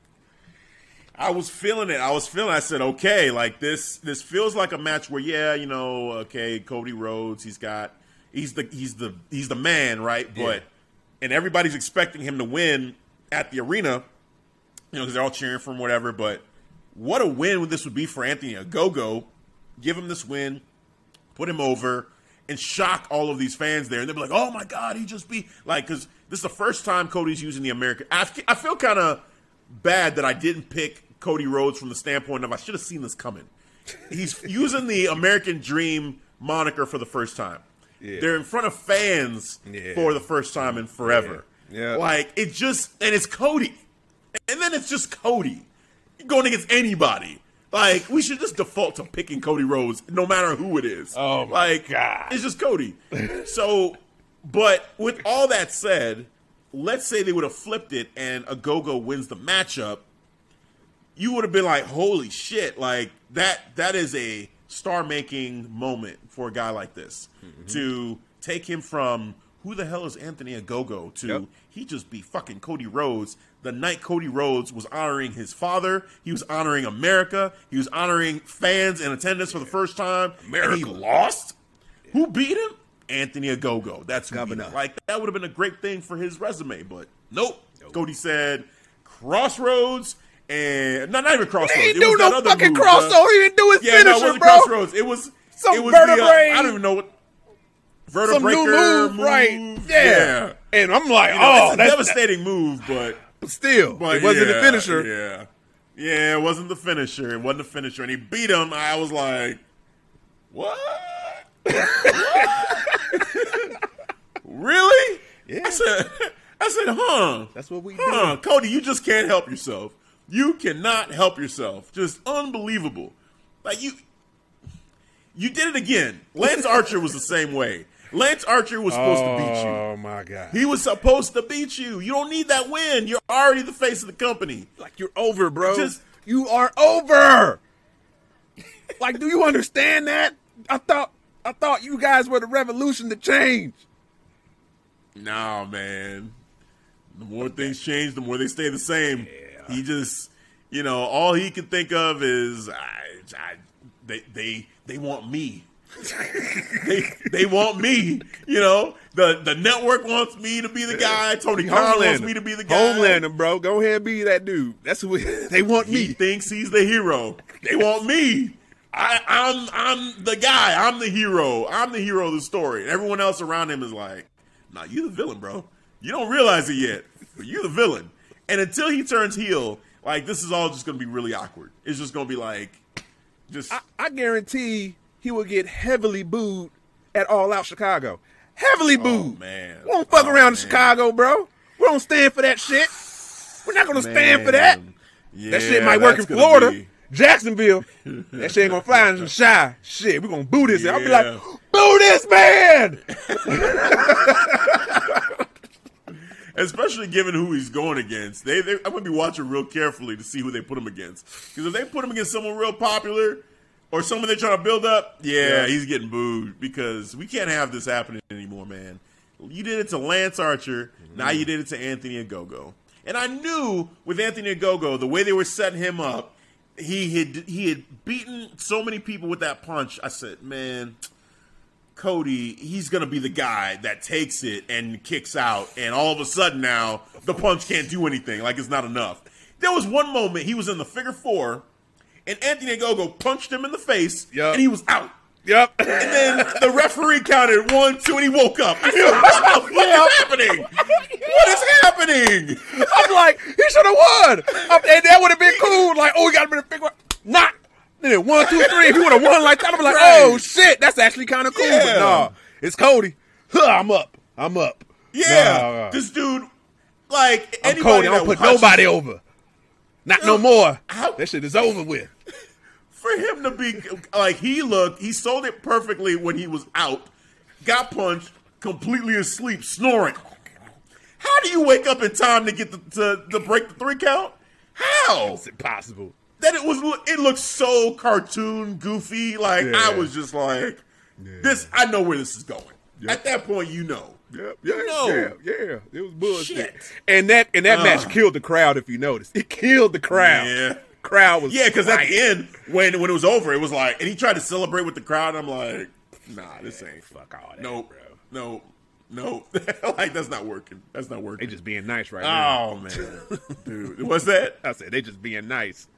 Right now they being like, yeah, Cody, all right, you a father to be, yeah, like that's it. I mean, because for me, that's the way that he can get his cheers now is just mention he's got the baby on the way, talk about his dad. Like, okay, cool, I respect all that. But then once we get down to it, the wrestling, the booking, the way that your character's being dealt with right now, I'm not feeling that. Man. So, yeah, man. Let's move on. Let's talk about the best. Triple H, the cerebral assassin. I want to put myself over. Oh my God! Right? Yeah. Enough of that. Enough of that. But let's talk about a guy who I'm starting to consider. Now, I'm mixed on this matchup, but I am on a whole. But yes. I'm gonna stick with the positive in the beginning, right? Yes. So, Miro versus Lance Archer. Miro, right now for me, I'm looking at this list just to double confirm. Miro is my favorite AEW wrestler right now. Yep. He's number 1 for me. Yep. I am he's the guy that over everybody else, I'm looking forward to what he's gonna say, what he's gonna do in AEW. This man is a beast. He's a monster, and he scares the shit out of me, too, when I see him. Like, what the fuck is he going to do? Like, he just does not care. On Dynamite, like, if I was to show a casual fan on Dynamite, and it's like, hey, all right, watch Dynamite, and then, all right, who do you think is the star of the show? Oh, that's that guy that used to be on WWE, Rusev, right? Miro. Yeah. Unfortunately not. That would be interesting. Yeah, that's unfortunately not. Yeah, it'd be. I would say that for most people, it'd be a toss-up between. I think Kenny Omega would be in the mix for star of the show. Being honest, Miro definitely would be in the mix for that. And I think those two really. And some people might even say Sting. Honestly, like the way that Sting is getting like pushed, and he's on television a lot, but he's an older guy, so. And Cody obviously because fucking Cody is just being force-fed to everybody. Yeah, but Miro, that is my favorite AEW star right now. Like, he is just killing it. Great matchup from him. Great matchup in general. Now, the shitty part about this, Lance Archer, he did a great job. He did what he had to do, but they made him look like bullshit at the end. You had Jake the Snake come out trying to help him. Jake the Snake failed. He brought the snake in.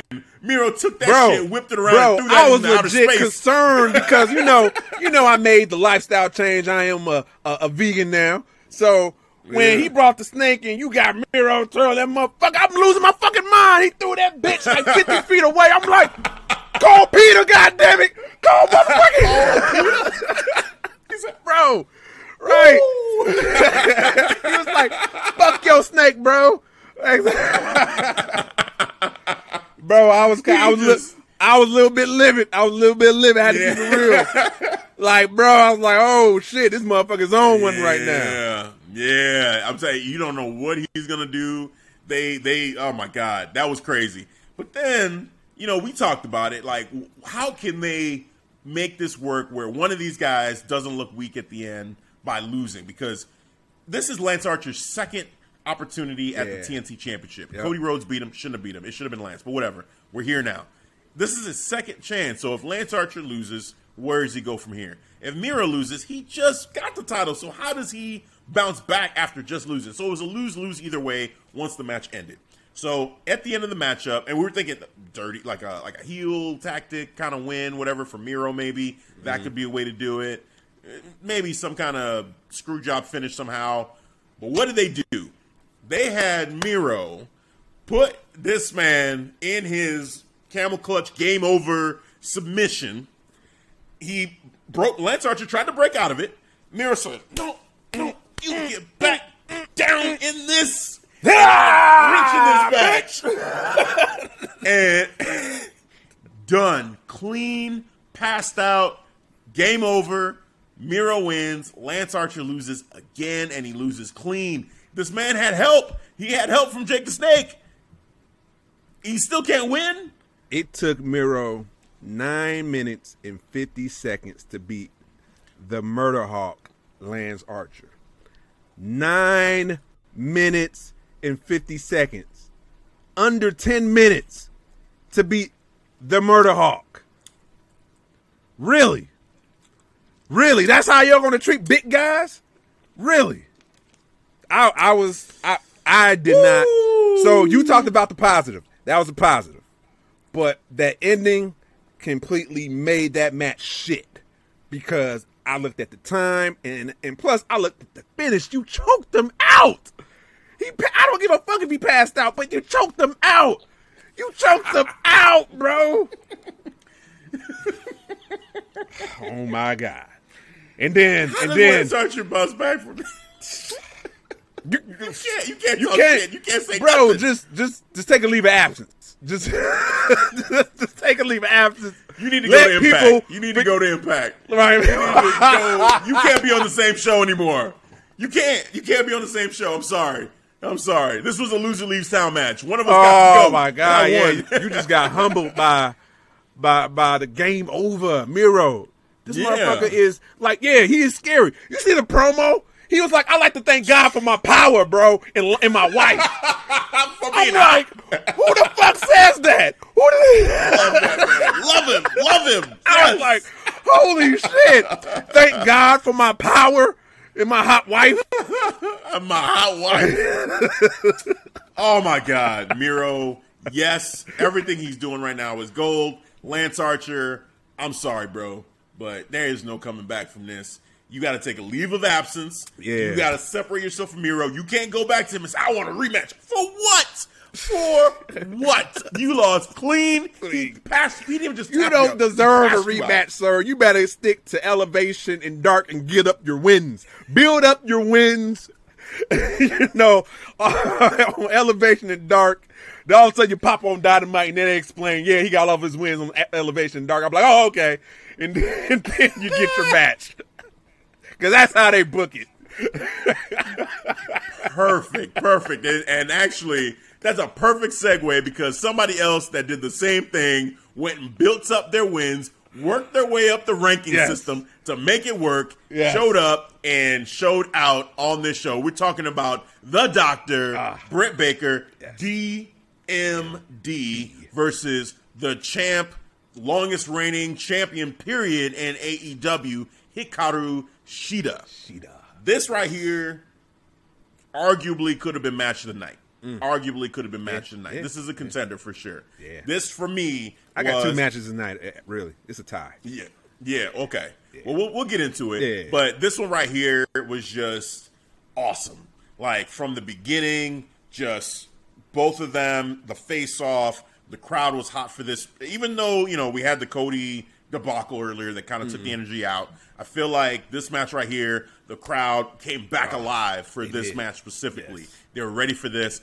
Strong following for the Doctor, for sure. You could hear the DMD chants throughout the entire matchup. Let's but go, a lot of respect. DMD.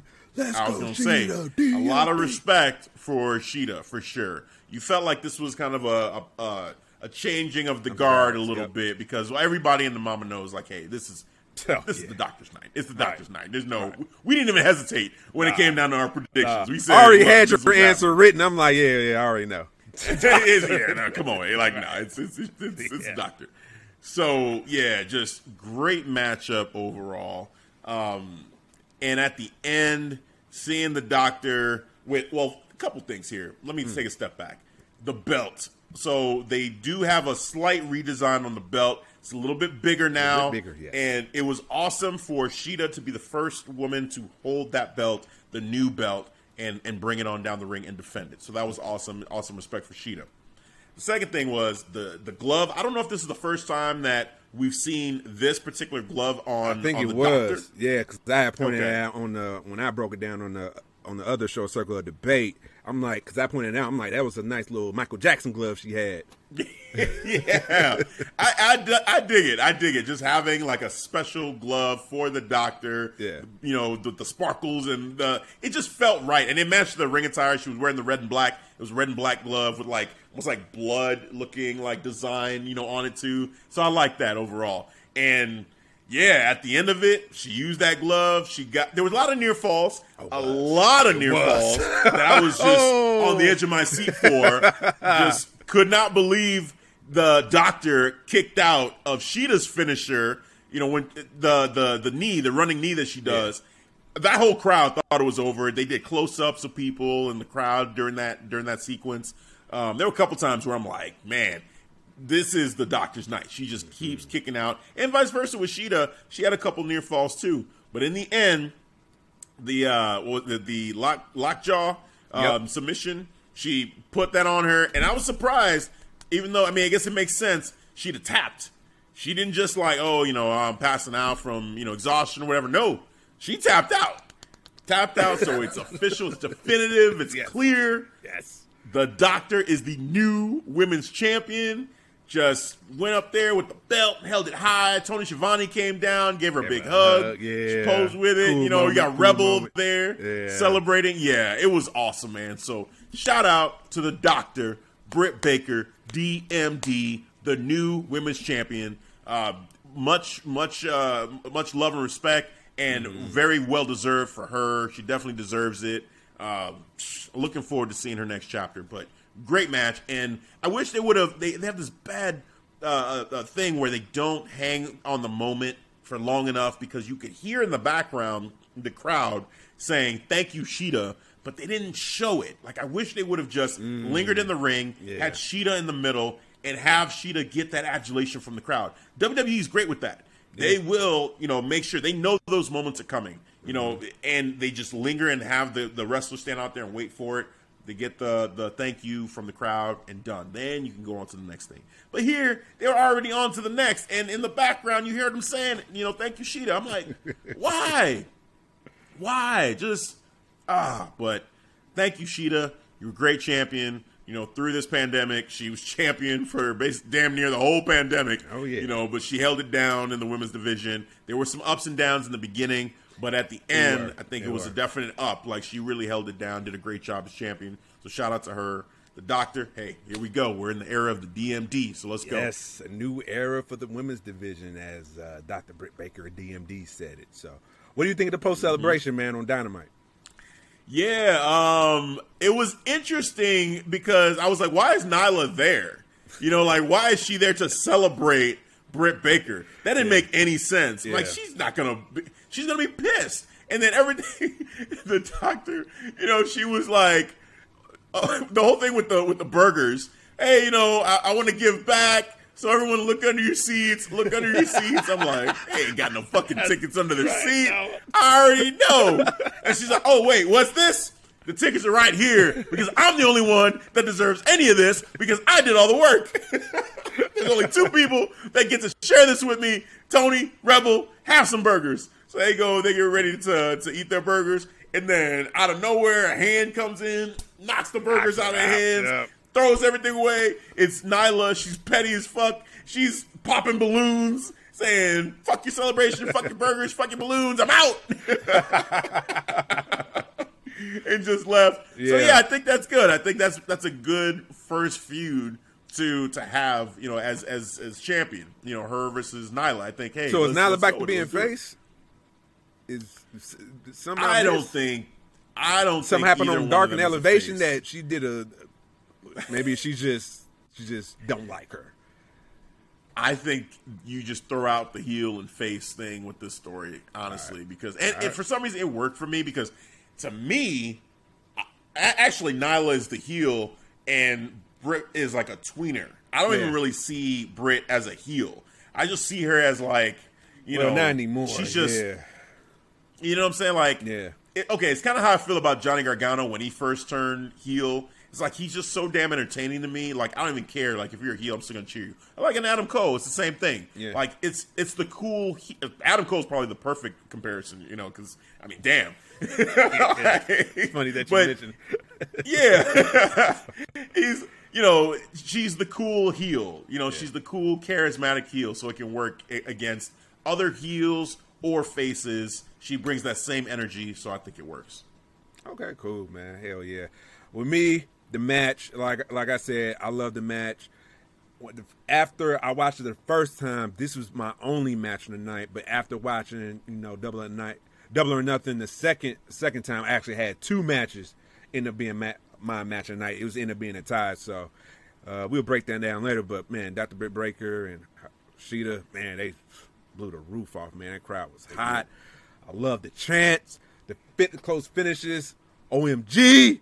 But in the end, we already knew it was going to happen. Dr. Britt Baker, DMD. Let's go. Yeah. Love this match. Love this matchup. I think, in my opinion, this title change is probably the best title change in terms of creating a new star that AEW has had thus far in their life, in the span of their existence. You know, because all the other ones, it feels like they've been more of, hey, we're going to give it to a former WWE wrestler, and then there was Darby Allin, right? So you had John Moxley, you had Jericho, then you had Moxley, and then Kenny is kind of a name already. Dr. Britt Baker, I felt like, has been built. She went from someone who we were saying we could see the charisma, but the wrestling needs just a little bit of work, and then we could see it. It's there. And now to see her elevate herself and then beat a champion like Shida, who had held the title for so long. Like you've talked about it, and we've talked about on the show, that transfer of power, to beat someone who's held a title for that long, it just means so much. So that's why I call this probably the most influential win for a champion, or for a contender becoming a star and winning a championship that they've had so far in AEW. The closest one to this would be Darby Allin, but I feel like Darby beating Cody, it didn't have the same feeling that this had. This one felt like, this is a coronation. This is a coronation. That one felt like it's cool, and I love Darby, but let's see where we go. I'm still skeptical, of where we're going with this with Darby. But with Britt, it's like she's ready. She's ready to go. Let's go. I think what it was, because this is when I believe Cody got the TNT title back, right, from Brody. So when he actually dropped it to Darby, it kind of, so he hadn't held it for that long, right? Yeah. If he would have kept it, if he would have kept it then straight, I think so. Yeah, definitely. Because then they'd be like, "Holy shit!" Like Darby just beat Cody. Like he's the guy that beats Cody after this long reign. Yep. But no, we didn't get that. But with Britt, it's like, Shida. Like who? It got to a point where, in most cases, you just kind of pick Shida because she's just champion forever. So. And we were very strong on our pick for Britt, but still, it's kind of one of those where it's like, if they did have Shida win, it wouldn't have been. I would have been surprised because I was so strong on it, but it's Shida. You know what I'm saying? So it was enough doubt there because when she hit that finisher, I was like, oh my God, are they going to keep this on Shida? Right. Even I was like, oh shit, I kind of jumped out of my seat. I was like, oh. Then maybe they're going a different direction. I don't know, but yeah, the right person won. Let's elevate Dr. Britt Baker now and let her star rise even higher. So awesome job there. Speaking of Darby, Darby Allin teamed up with his dad Sting to go against Ethan Page and Scorpio. Reach for the sky. The men of the year, as they call them. They're a tag team. They're a tag team. I don't like them as a tag team. I don't like them as a tag team because one, isn't Scorpio Sky supposed to be the face of the Revolution? Like, didn't he win that? That happened, right? Yeah. So shouldn't he just be on a singles run where he's like the face of the Revolution? Not in AEW. That don't work like that. That means get the brass ring. I'm gonna tag you up with Ethan Page. You'll be a tag team now. Another part of a tag team. Even though we broke you off from SCU, where you were a tag team champion. We split you up from a tag team. Yes. That's some WWE shit right there. We're going to split up one tag team. We're going to split you off from a tag team to then put you in another tag team. What? Wait, what did you just do? And I had more chemistry with them. And I remember when he first split off, he had this big promo how he's looking to break out as a single star. Yeah, they forgot. They forgot they told that story. I'm telling you, they don't tell real stories. It's just kind of like, all right, let's just, what do we have on the docket for today? Okay, cool. And then tomorrow, just whatever. It's a just brand happens new docket. when you got a big fucking roster. You want to hire everybody, and now you got to make room. You know what? Okay, I can't make you a single star like I promised you, but I'll put you a tag team. You know, and then you get the stinger rub. Yeah. So, and I mean, is this really a good rub? Because they lost the match, and I don't know. I don't know how I feel about Scorpio Sky and Ethan Page right now. Sting looked great. He looked phenomenal. Sting looked great. Right, Sting right. looked great. He was having fun out Jumping there, off man. of the casino chips. Yes. That spot was Yes. great. Yeah. Yes. And then, you know, And then him and Darby together. Yeah. Just, you know, it's still cool to see them together. I want more out of that combination. Like, I don't feel like Sting is developing Darby. Like, what is Darby learning from Sting? Like, I want to know. I want to know the details of that. What is Sting teaching him? How to do his face paint? Is that it? Like, well, just add a little bit more to the face paint. Like, what is he learning from Sting? I don't know, man. Not how to be a good tag team partner, because he does let Darby get his ass whooped. Or I think, remember Ethan Page kind of tossed him into the, well, no, he not kind of, threw his ass into the crowd. Yes. Oh my God. Stephen Curry. I was scared that spot. I was like, what is he doing? What is he doing? You know, he threw it out. At first, I was like, they're talking about, oh my God, Darby. But I was like, man, props to Ethan Page. Like, you got some strength there, man. Yeah. To throw a full-grown man into the crowd like that. That was all Ethan, you know, no pun intended, but that was all ego, all Ethan right that there. Was all ego.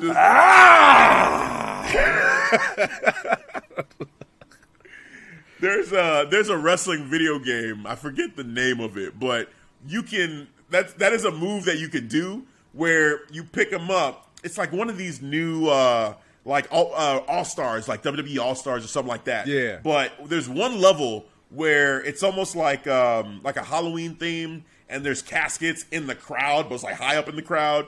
And me and my brothers were playing it not too long ago.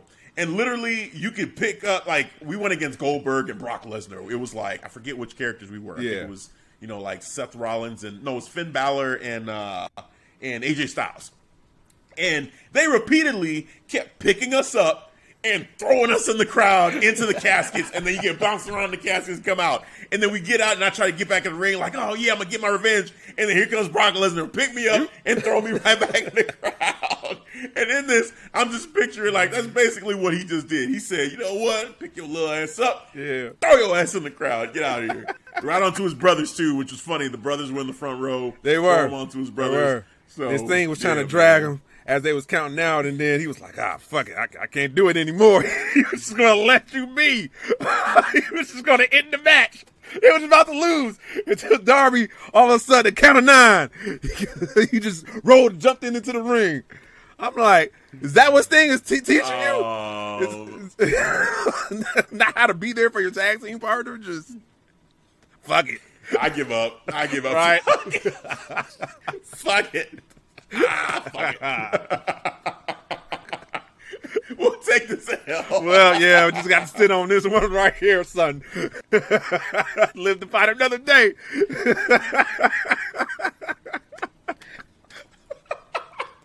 Holy shit. Oh, my God. Just gave up. He did. That's great. He gave up in the middle of the count out, man. He was like, that's great. Come on, son. Fuck it. Fuck it. If they would have just lost like that, that'd have been hilarious. That would have been hilarious. If only. Damn. Oh, man. But yeah, this match was what it was. It had some fun moments. There was one moment, too, where they had Sting had, I think it was Ethan Page in the Scorpion Deathlock, and then Scorpio Sky had Darby Allin in like the knee bar or the leg lock move that he does, and then Ethan Page and Darby Allin are both like fighting each other still, and then they're trying to poke each other's eyes out, and just chaos going on in that moment. I thought that was pretty cool. It was entertaining, but I don't know. I just feel like I don't see who this really benefited. Like, I don't see it helping. Yeah, it benefited Sting the most. Just Sting, that's all it was. Like, I just want more. There's the idea of him with Darby it seems like the idea was bigger than the reality. Like, the reality of it is they're just kind of hanging out together and that's it. But like, what I literally want to know, what is Sting teaching Darby? Like, they need to develop that story in that way and just say that, hey, Sting is actually developing Darby, helping him to reach a higher level. And I don't see it right now. So, you know, it's leaving me wanting more, but not in a good way, because I don't trust that it's actually going to happen. You know, we've seen this so many times. You know, with these two, they keep coming out together. Sting comes out, then Darby comes out. Sting cuts a promo. Darby doesn't say anything, and that's it. It's just, you know, rinse and repeat. You know, and now they finally, you know, Sting wrestled in the ring, and it was great. Sting looked great, but do we need Sting to get over? Sting's over. Sting can do whatever he wants now, man. He's over, bro. He's a made man. Yeah. No need to develop Sting, guys. Like, we don't need to recreate the wheel here with Sting. Yeah. We need to develop Darby. Done, but they're not done with, you know, with the men of the year, as you saw with Dynamite. Yeah. They did the promo. And he was like, oh, yeah, Sting was great. You know, he was awesome. He was cool. But, you know, can you beat us without Sting? So they're doing to just get another tag team partner. Yep. Yeah. Like, that's what that's the premise. That's set up for next week on Dynamite. Not really into that, but you know, it's they're trying. Like, Sting and Darby, I think there is potential. There's definitely potential. They just got some work to do. So we'll see what they do in terms of continuing to try to develop that storyline. All right. Now, the other match, which I'm going to go ahead and bet is probably the other match that you're considering for match of the night. But before we go to that, we had a special announcement. Tony Schiavone announced he will be added to the commentary for Rampage. WWE Hall of Famer, World's Strongest Man, Mark Henry. Come on down. Somebody's going to get their ass whooped. Somebody's going to get their wig split. Somebody's going to get their ass kicked. Someone's going to get their wig split. Beat him up, break his neck, beat him up, break his neck. That's what I was missing. That's what I was missing when he came out, man. I kind of wanted to hear that, but of course you can't. Copyright, you know. Right. But he came out. He was like, ah! I was like, yeah! Somebody's going to get their ass kicked. And there was no music. I was like, oh, shit. So, you know, but there was a great pop for Mark, you know, well-deserved. You know, I'm happy that he's happy being, you know, involved in the way he's going to be involved. It's kind of like with Big Show. Like, cool, he's not going to be, you know, wrestling. Although they did kind of ask the question. Are you sure about that, sir? Well, you may have a match, you know, but no, we're not talking about titles here. We're not talking about AEW champion. We better not be. He better not be fighting Kenny Omega for the championship. That's all I gotta say. No, if they announce that as the all-out main event, we're gonna have a problem. Kenny Omega versus Mark Henry for the AEW championship does not need to happen. No. Like, that's not Look, Mark Henry is awesome, and if they want to have him in a matchup against Anthony Ogogo, you know, to put over Anthony Ogogo, okay, fine. Yeah. You know, you could do that. That's fine. Yeah. The world's strongest man versus the Olympic boxer. There we go. I like that. That's fine. That's fine. So, but beyond that, calm down. Like, no. Whoa.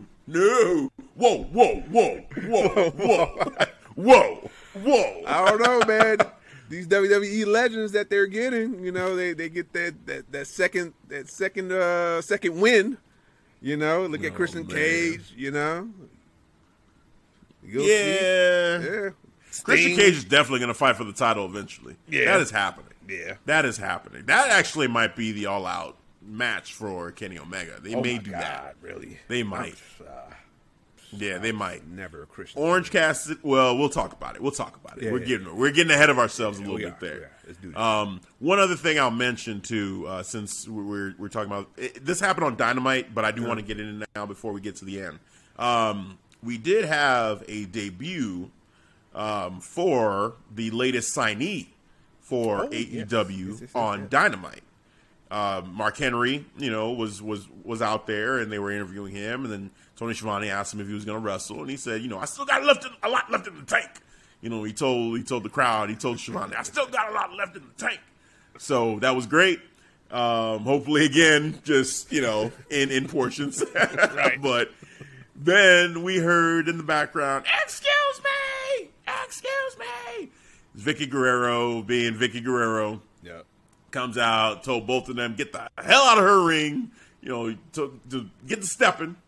So, they left the ring, and then she said, hey, now it's time for the debut of, a third-generation wrestler, just someone who's just amazing, awesome, blah, blah, blah, said all this stuff about him. And she said his name, El Idolo Andrade.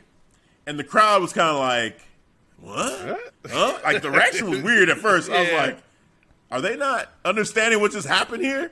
Then it took Excalibur, even for commentary, to be like, wait, did she say Andrade?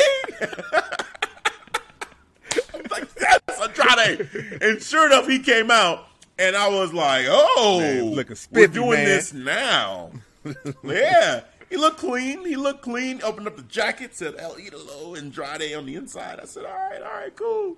And he said, I will be the face of all elite wrestling. I said, okay, I like it. So he's on the microphone talking, swagged out. I like it. Yeah, he was talking. So what was that bullshit WWE was talking about? He can't speak English. He sounded perfectly clear to me. Like, it wasn't hard to understand. I'm like, what they talking about? Because he said he was enunciating his words perfectly. He sounded great. I don't understand what I don't want to make this about WWE. Nah, man. don't I'm make just this about saying, though. WWE. I'm just saying, I didn't get that. Point well taken, sir. That was a great, astute point, and shame on them for not utilizing this man more. We knew from NXT what this dude was all about and what he could do. And yeah, he was with Zelina, and that was great. But then you hear him on the mic now, and if we're going to get more of this, it's just going to be like, yeah, what the fuck? Like, what? And you say you want more, like, to get into the Mexican market. And you had Andrade. Even having Andrade saying, yeah, okay, yeah, sure, you want to get in the Mexican market. You had me and didn't do shit. Don't lie. Don't lie to the people. The fuck? So, yeah, but not to make it about them. Excited for Andrade. Mm-hmm. He's got a matchup for the AAA title coming up pretty soon, with Kenny for that belt. So, looking forward to that.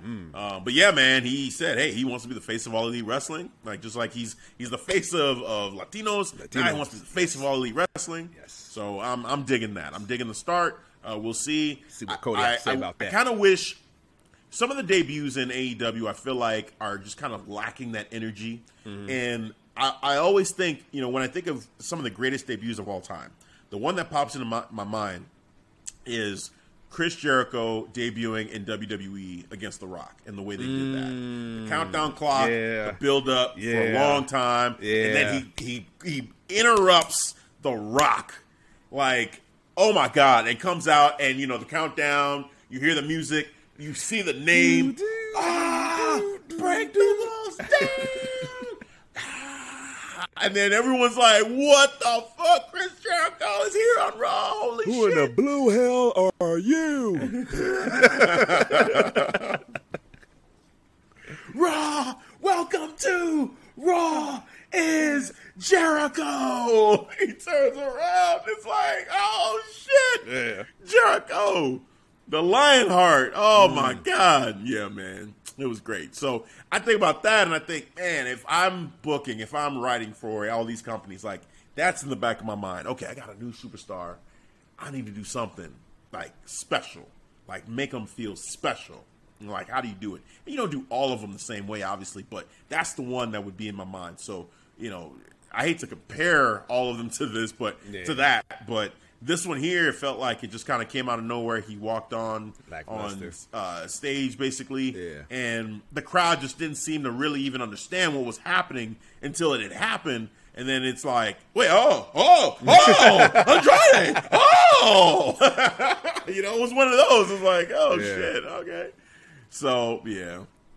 But, so just wanted to mention that Andrade is in All Elite Wrestling, and more to come with him. Potentially with the winner of this next matchup, maybe, possibly, kind of insinuated this already, but we have the triple threat matchup between let's say Orange Cassidy, Pac, and the champion himself, the Collector. The Omega Man, Kenny Omega.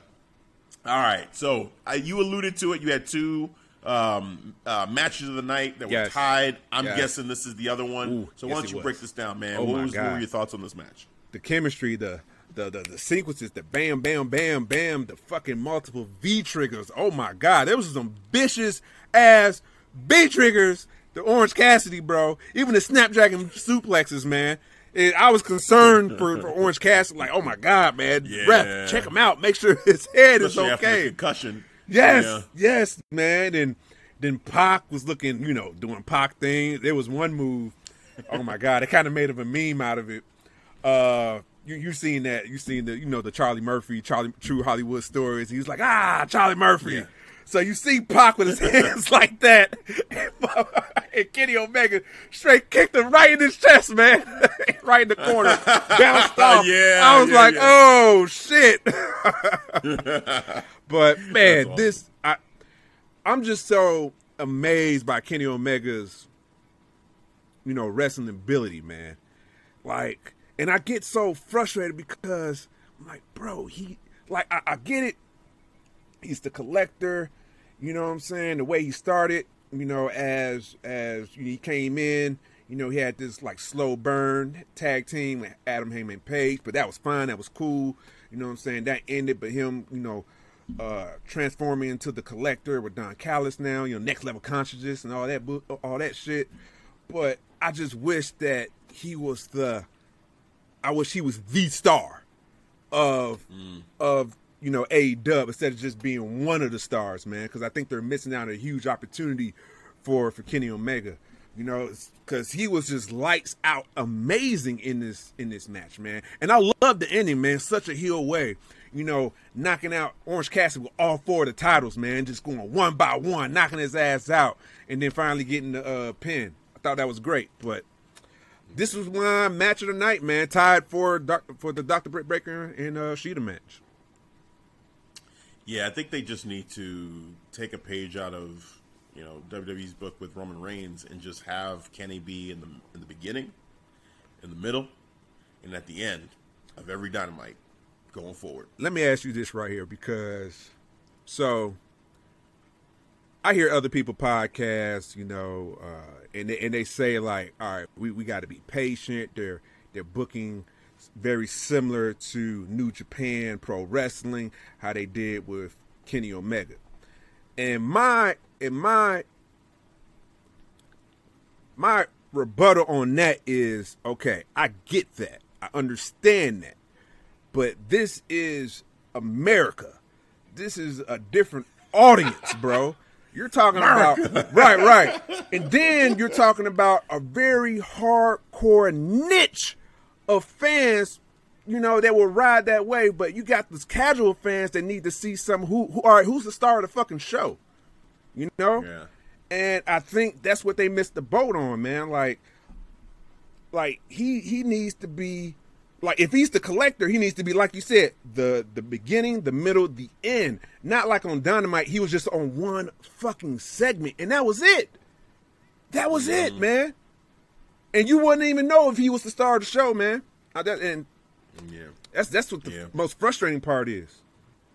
Yeah, no, I'm with you 100%, man. I feel like Kenny Omega, to me, it's just a clear candidate to make the star of the show, like just clearly. And I get it, like wanting to. You have so many stars, you have so many wrestlers, you have so much talent. You want to showcase everybody, but I feel like you have so many characters right now. Yeah. You're trying to tell so many stories that, to me, you're telling none. Like, I'm not following one story and caring about any one of them because you're showing me so much. My attention is all over the place. Like, I feel like you need to just focus this in, take all your champions, and tell great stories for your champions on Dynamite. And then maybe you sprinkle in one or two that are like, you know, just general storylines, like say with Sting and Darby, you know, like things like stories like that. But then the rest of it, you could put that on Elevation, put that on Dark. Like everything else you got going on, and just use those for developmental, you know. But Dynamite, that's the main fucking show. If you're on Dynamite, you are one of the stars. You are like one of the focal points. You are one of the champions. Yes. And the star is the show. Like, the main star is the reason why I tune in every week. And we're going to put all the focus into telling a big, juicy story around this star. And that dude right there is going to be the beginning, the middle, and the end of every fucking episode. Like, to me, the SmackDown is just the blueprint for that. They are doing it perfectly. It's just crazy because, you know, it's WWE. They're telling you the answers. They're giving you the answer to the fucking test. They're giving you the answers. It's right there. I don't give a fuck if you want to copy it. Just make it work. Just make it work, damn it. Just take it right there. Steal the ideas. Just do it. It is right there. Make him, Kenny has the talent. He has the charisma. People want to see him. It just makes sense. You know, they used to do this actually in WCW with the NWO. Those motherfuckers were all over the show. Like, and Hogan, Hollywood Hogan, oh my God. Like, they would continually show him throughout the show and all the shenanigans NWO was all about. So you do the same thing here with Kenny and the Elite. Like, it's just them running Dynamite. They are all over it, but Kenny specifically, he needs to be, like... He needs to be the main centerpiece. Him. He is called the collector. So people should know that. The minute you see him, casual fans should know who the fuck he is, man. Right then and there. Yeah. Right. Because even we've talked a little bit about this match, but at the end, what kind of so I thought it was a funny ending, you know, with the belts and bringing that in, but also too, I think there are some people that won't even know the significance of him having the 4 championships. They won't even really know. It's just like he just has these. Like, when did he win them? Like, if you just watch Dynamite, if you just watch it, you just won't know it because they don't tell you. They don't talk about it. They're not telling the story where he went to Impact and won the Impact and TNA championships. You know, where in AAA he won. Like, he defended that title once, I think, against Ray Phoenix during the pandemic, like with no crowd whatsoever. They did that, but they really haven't talked about that. And he has this match coming up with Andrade. You wouldn't know that's happening. Andrade just showed up. He's not bringing it up. You got Kenny holding the belt. He's not bringing it up. Like, same thing with the Impact. Impact, when he goes to Impact and him and Rich Swann, like, you didn't even hear anything about that on AEW. Like, that's the most frustrating thing. Like, if you're doing this, you know, Forbidden Door, you're trying to help out these other promotions, New Japan Strong or Impact. All right, man. If you had a main centerpiece like Kenny Omega, and then you can bring that attention of the audience to the other promotions that you're trying to help build, but you're not doing that. You're just You're actually sabotaging yourselves. Yep. 100%. I agree. So yeah, man, this matchup was great overall. Though, let's just getting back to the matchup a little bit. Like you said, the chemistry with all three of these guys, the boom, boom, boom in terms of the moves being on point. They were great. Just spots, that were great. I'm trying to think. I feel like Don Callis, when he saw Kenny Omega take that orange punch, that reaction from him where he said shit, and then he runs off from commentary. I think at one time too, it was another close finish. He kind of coughed. Like I was like, holy shit. Callis is like having a heart attack over there, bro. Yeah. I loved it. Don Callis, bravo, man. Bravo. He just added so much to that. Yeah. And for me, I heard the second time I watched it, I had to rewind that moment a couple times. I said, oh my God. This man, I just had to relive it. He's like, oh shit. And they're like, damn, what the hell? Where's he going? He ran out there. He pulled freaking Orange Cassidy off of Kenny Omega. Oh, no, he pulled the referee is what he did. He pulled the refere's leg, pulled him out. He's arguing. He's like, no, it's two. And you got Orange Cassidy looking like, you son of a bitch. Like, you just cost me the title. Mm-hmm. So, great. That right there, great storytelling. Yes. Like, I love shit like that. Like, during that match, that was great storytelling. So, for me, more moments like that I want to see going forward. But, yeah, great matchup, man. One of the match of the nights for sure. For me, I feel like the ending of the match with Britt and Shida was stronger and more just definitive. With this one, it's like, yeah, we're doing the heel finish thing, and he's using the belts, and there's all sorts of shenanigans going on the outside. And Kenny won, and that was cool, and I was with it. But I would slightly elevate Shida and Britt Baker, that matchup, over this one, because of the way the finish went, and it was just so, like, oh my God, definitive, and putting away a champion that had been champion for so long, like, and taking that power onto yourself and then getting the adulation from the crowd, that moment was just perfect, just from beginning to end. That matchup, just, no one I got questioned her victory. No, you can't. You can't. I feel like that moment on My Hero Academia, man. Like they're doing that Class A versus Class B, and it was Bakudo's team. Yeah. He was up. He was like, "All right, listen up. All right, we gonna be the team. It's gonna be a flawless victory. Ain't nobody gonna question our victory. All right, 4-0. Understand? No casualties. No one injured." I was like, "Oh shit." Hell yeah, let's go. Let's go. And he made it happen. I said, oh my God. He walked in there and handled his shit like a G. Yes, he did. That is my guy, man. I've been telling people now. I said, for me, there was Todoroki, who was my favorite in the beginning. And Bakugo, who's been climbing. That movie really just I was like, holy shit, dude.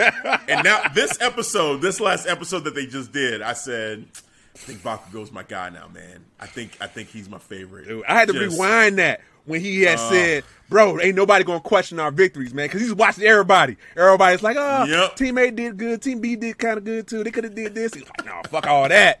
Fuck all that. No one is going to question our victory. It'll be definitive. Absolutely, man.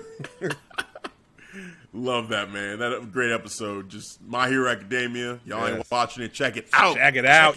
Listen to the good shit. Oh, man.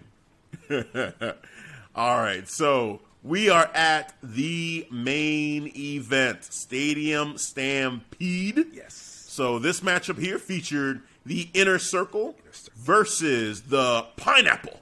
I'm sorry. The Pinnacle. The Pinnacle. Pinnacle. The top. We always on top. So, yeah, this matchup.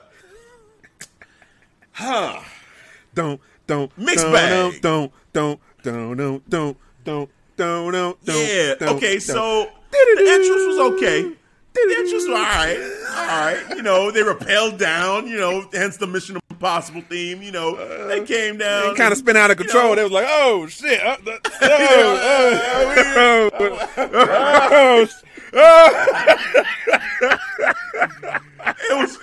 It was fine. It was fine for what it was. here's my problem with it. This is the first time with fans. And we talked about this during WrestleMania when we were talking about Randy Orton versus The Fiend and maybe being a cinematic match. And I said, you cannot do that shit and have people watching a movie with fans there for the first time. I'm losing my mind if I paid a ticket for that. Yeah. Stadium Stampede, they basically did what I was saying you couldn't do. They did it. Yeah. They had essentially this match, according to this, the official time here, 31 minutes and 30 seconds. Yeah. About 25, 29, not even that long. It was more than that. 27. Let's say of those 31 minutes, there's probably 5 minutes that went on in the arena. And the rest of it went on in the stadium. And I heard it was pre-recorded, so they basically it was just happening on the screen for the crowd. It just went on too long for me. Yeah. If I was gonna fall asleep, this was the moment actually where I started to tune out. I literally started to tune out of this matchup. I kind of felt like this is too staged. Like when Shawn Spears was in that room. Oh my with all God! the chairs. Oh my God, bro! What? I was like, seriously, and then they had a chair fight. I swear to God, I said this on the other review. I was doing the lightsaber sound effects. That's all I could think of.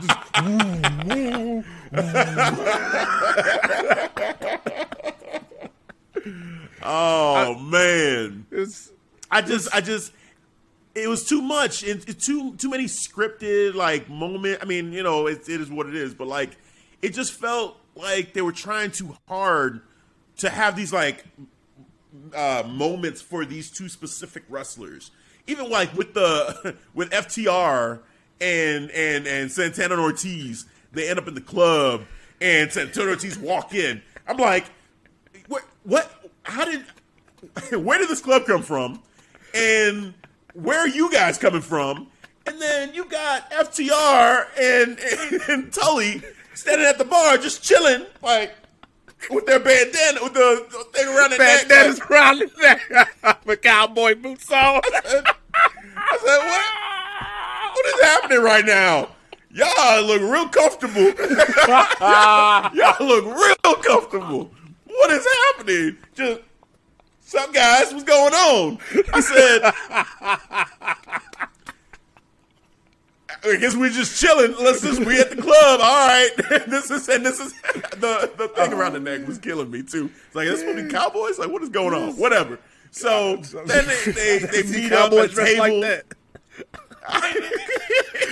They meet up at the bar stools, and then pour each other drinks. I thought that was cool. Are we doing this? I thought that was cool. The pour the drink thing. I thought that was cool. Feeling that. You weren't feeling that? I wasn't feeling that. I thought that was cool. No, I said that little thing. I was like, yeah.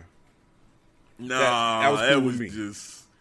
I guess because of all the other moments like that were happening during this matchup, I kind of was like, no, man. Now you got this that you're doing too. Yeah. Now the funniest part about it was Conan in the background DJing. That was cool. That I was with 100%. Just having Conan in the background DJing, then he zoomed in. I was like, oh shit, it's Conan. So that was cool. I like that. But it's just, I don't know, man.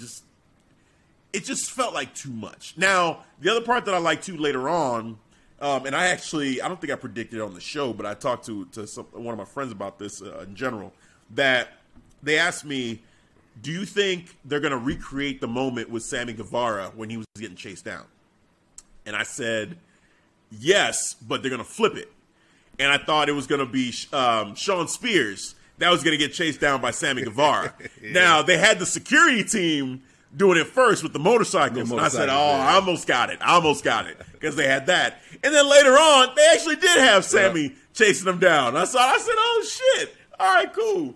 So that was fun to see. That was a fun little moment there. So I like that.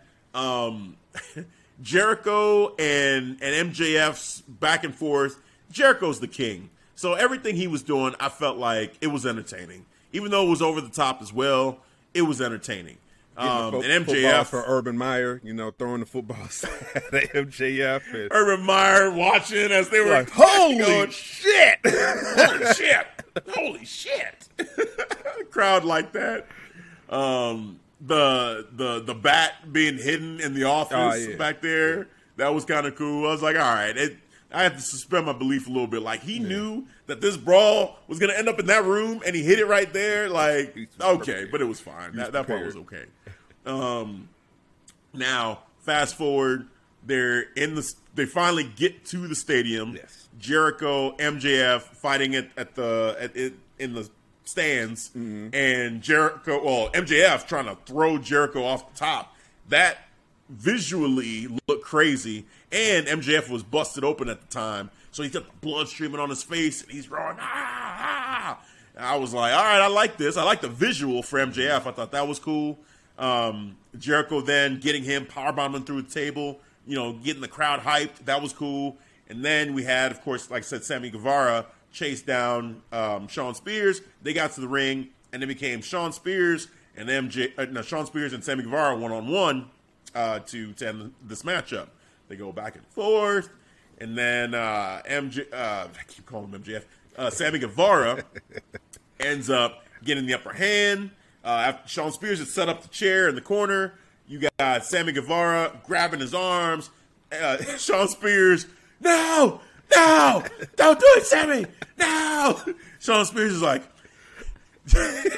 I did this to you, bitch. Curb stomps him into the corner. I said, okay. And then he goes up to the top turnbuckle, gets the crowd. Everybody's on their feet. He raises his hands, jumps off, does the 630. 1, 2, 3. Gets the pin. I said, wow, okay, this is how we're ending it. All right. I was shocked because, you kind of naturally think it would be Jericho and MJF in the ring, or everybody would have gotten to the ring and then had a big brawl there with all the participants. But I liked the moment a lot for Sammy. Yeah. Because Sammy was the one that surrendered at Blood and Guts. So this was redemption for Sammy. So I like that. I like that they did it that way. So overall, I enjoyed the matchup, but I also felt like it just was too long. Like, I wish it was shorter. And I think it was borderline criminal that they had this matchup not in front of the people. Like, probably what they should have done, and someone had brought this up to me, they should have flipped Blood and Guts with the Stadium Stampede and just done Blood and Guts here at this show and had the Stadium Stampede match be the one without the crowd. Yeah. Just do it that way. Yep. And then I was almost thinking if that I felt the Stadium Stampede match actually should have been, just right. Like, I would have put Kenny the triple threat, the three-way for the AEW World Championship for the final match. I would have put it right. I would have put it after. Especially with how it ended up, the way I agree. Because that whole match is in front of the crowd. This was just, what, a good 28 minutes of it was on TV. Good 4 minutes was just watching, sitting there, just chilling. Like, all right, guess we're watching this on the Tron. All right, let's sing, everybody. Here we are. I'm coming. So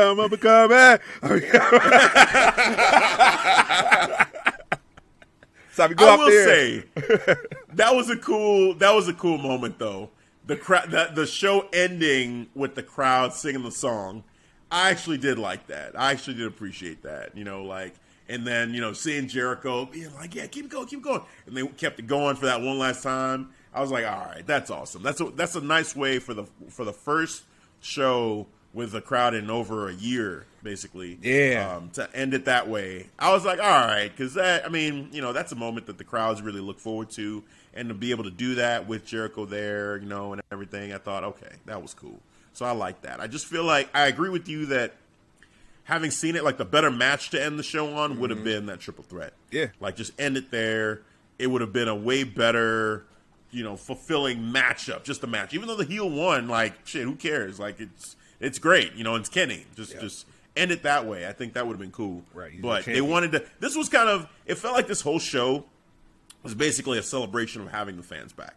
And the way that they kind of did, like, who won and who lost, there's a lot of fan favorites, basically, or, big I don't know, big moments for the fans that they did. Short of Moxley losing, but you know, he's going to be with his wife, so that makes sense. But everybody else, it felt like, yeah, all the fan favorites were the ones to really win. You had Adam Hangman Page, you had Jungle Boy, you had, I mean, Cody Rhodes isn't really a fan favorite, but they think he's a fan favorite, so they picked him. Yeah, there you go. You got Miro, Dr. Britt Baker, Darby Allin and Sting, Kenny Omega, and then the Inner Circle. Like, these were all like, hey, at the end, we can cheer, we can sing along, whatever, you know, like, okay. So, yeah,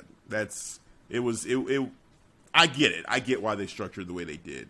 So, yeah, man, we went through them all. I was one match away from a flawless victory. One freaking match away. If freaking Cody Rhodes would have done the right thing, I'd been sitting here with a flawless victory. But that's okay. That's okay.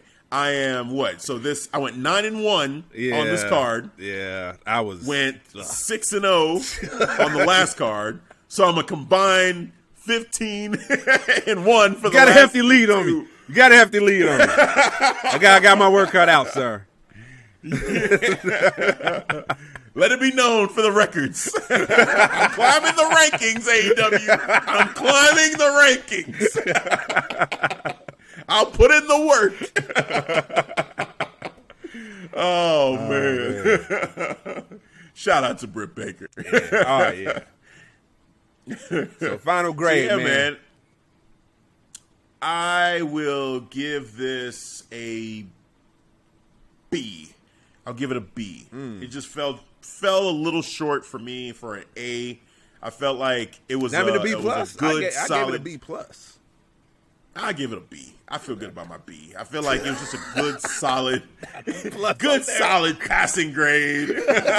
That'll be plus. Okay. You know, because here's the thing. Like, you know, I think for me, you know, the Miro Lance Archer matchup made me feel like, oh man, this is like split.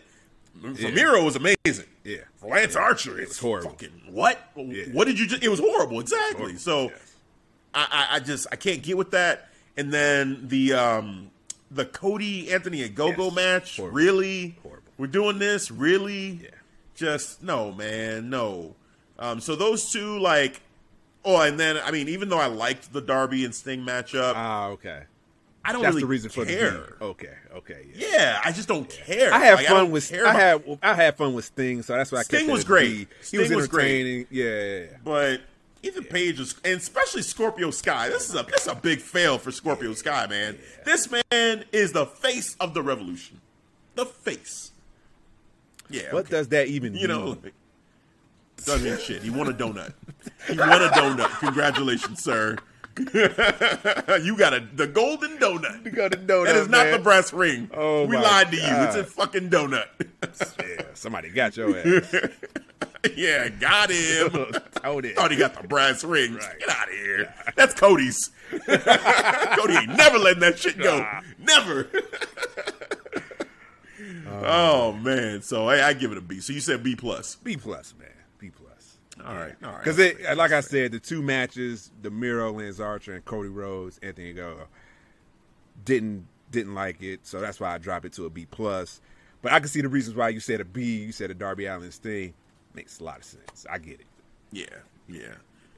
So, yeah, man. And just in general, it was an entertaining pay-per-view. Did not fall asleep. Saw it twice. You know, enjoyed myself. I could watch it again, honestly. Like, there were matches in there where I just felt like, I mean, even though, like, even the Miro matchup, you know, I love it for Miro. If I just watch it rooting for Miro, oh my God. This is a great performance for him. I wish it was someone else. I'm a fan. Besides Lance. Lance just had to be caught up in that bullshit. Why Lance? Exactly. Yeah. Could have done that to anybody else, man. How about Nick Camarado? You know, that dude. Pick him. Yes, right. Please. Damn. Got to do Lance Archer like this. Matter of fact, why the fuck is he main eventing on Dynamite? Oh, my God. That was some bullshit. Dude, I tuned that out. I tuned that main event out completely. That's the main event match with Dustin. That's who closes That's how the you show? end the show. You know damn well they wouldn't be doing this if they were going head to head with NXT or SmackDown or whoever. Like they would not, but they have no in that time spot. It's after SmackDown, so they ain't got to worry. It's like whatever. It's late night on the East Coast. It's super late. No one's watching anyway. It's goddamn midnight now, right? Right. So they're just like, fuck it, Dustin, get out there with the bull rope. Do something. Just like that is the main event. Really? I'm telling you, is 2 hours too much? Is 2 hours too much? That's a real question because we should have an open debate about that. It's 2 hours. Dude. Anybody who has a podcast who likes to be pro AEW, who thinks that 2 hours is enough, you have an open invitation. Send us an email. Or more. You want it to be 3 hours. Want to add more? Oh, yeah. Okay. Go ahead, yeah. We will have a respectable debate with you about this. Oh, yeah, absolutely. I welcome that. Welcome that, absolutely. Welcome all takers. Oh, man. Open invite. Yeah. Especially on Fridays, 2 hours is too much. Man, it's too damn late. It's too damn late. Yeah. Dude. No. Practically the whole show on Dynamite, I was on my goddamn phone. The entire show. Yep. The entire show, man. Same. It was, I focused in. It rarely holds Britt my Baker attention. Showed up. Yeah. But I'm just saying, it rarely holds my attention. Yep. Yeah. It's just. But yeah, you're right. You're right. Especially that second half was just like, what? And that main event, I tuned out. I completely tuned out. I said, oh, hell, wait, how much time is left? Yeah. This is the main event? What? No, just. And Nick Camaro didn't even win. He didn't even win. He lost. Went over. Dustin went over too, bro. We're building stars, right? What are we doing? We're not. We're just building stars when we feel like, okay, Britt Baker, you can go over now. That's cool. You're cool. In 2021, Dustin Rhodes is going over. Why? In main events. Dustin Rhodes. Vince is somewhere laughing. You're never going to be competition. Yeah. Like, Dustin, really? Vince is not worried, bro. He's not. It's the same character in WWE, Goldust, that could barely get on television anymore, man. And I love Dustin. I feel like Dustin can still go. He can still wrestle. It's cool. But not main events and not going over young talent. Nah, man. You want to beat Matt Hardy or something? Okay, fine. You want to beat Christian? Okay, fine. Right. Like Hall of Famer versus Hall of Famer, cool. Right. Yeah. But that's fine. New young talent? That's part of the faction, or what's that? The factory, right? That's a trash ass faction. They're the worst faction in AEW. They're the worst faction in wrestling right now. That is the worst faction, and the losses are not helping. Granted, Anthony Ogogo, they won on Dynamite. Oh yeah, let me get your clump win. In a tag team. Fuck yeah, man. You just lost on the pay per view, but we'll give you this one. Here you go. Right. In a tag team. With Big Shotty. With Big Shotty there. Fuck. God. Dude, you know what? Yeah, Vince is not worried. You know why? Because he just did a whole bunch of releases. Yeah. That just shows that he's not fucking worried about AEW. He ain't worried, man. I'm telling you, he's laughing. He's laughing at this. He's watching like, shit. Yeah, go ahead, Tony. Go ahead and get Braun Strowman if you want to. I saw what you did with Lance Archer. Go ahead. Hell no. That's why Braun is like, man, I ain't going over there. Not me. I ain't not doing me. That. Doing me like that. I'm going to take a break, y'all. I'm going to Hollywood. Fuck all this. Let me make my money. Right. Let me make some movies. At least Braun took a F5 from Brock. You know what I'm saying? He didn't get choked out. I'm the best. Man. Shit, man. Under 10 minutes, Yes, I'm still chipping all that shit. 9 minutes and 50 seconds. Lance Archer got dominated. Yeah, he did. With help. Jake the Snake tried. God. He tried. Damn, Jake the Snake. Fuck your snake. Yeah. Fucking Miro. God. That was just a sad loss. It was sad. It was sad. Because oh my God, Jake the Snake was struggling to get the snake out, and it was like, what the fuck? Give me the snake.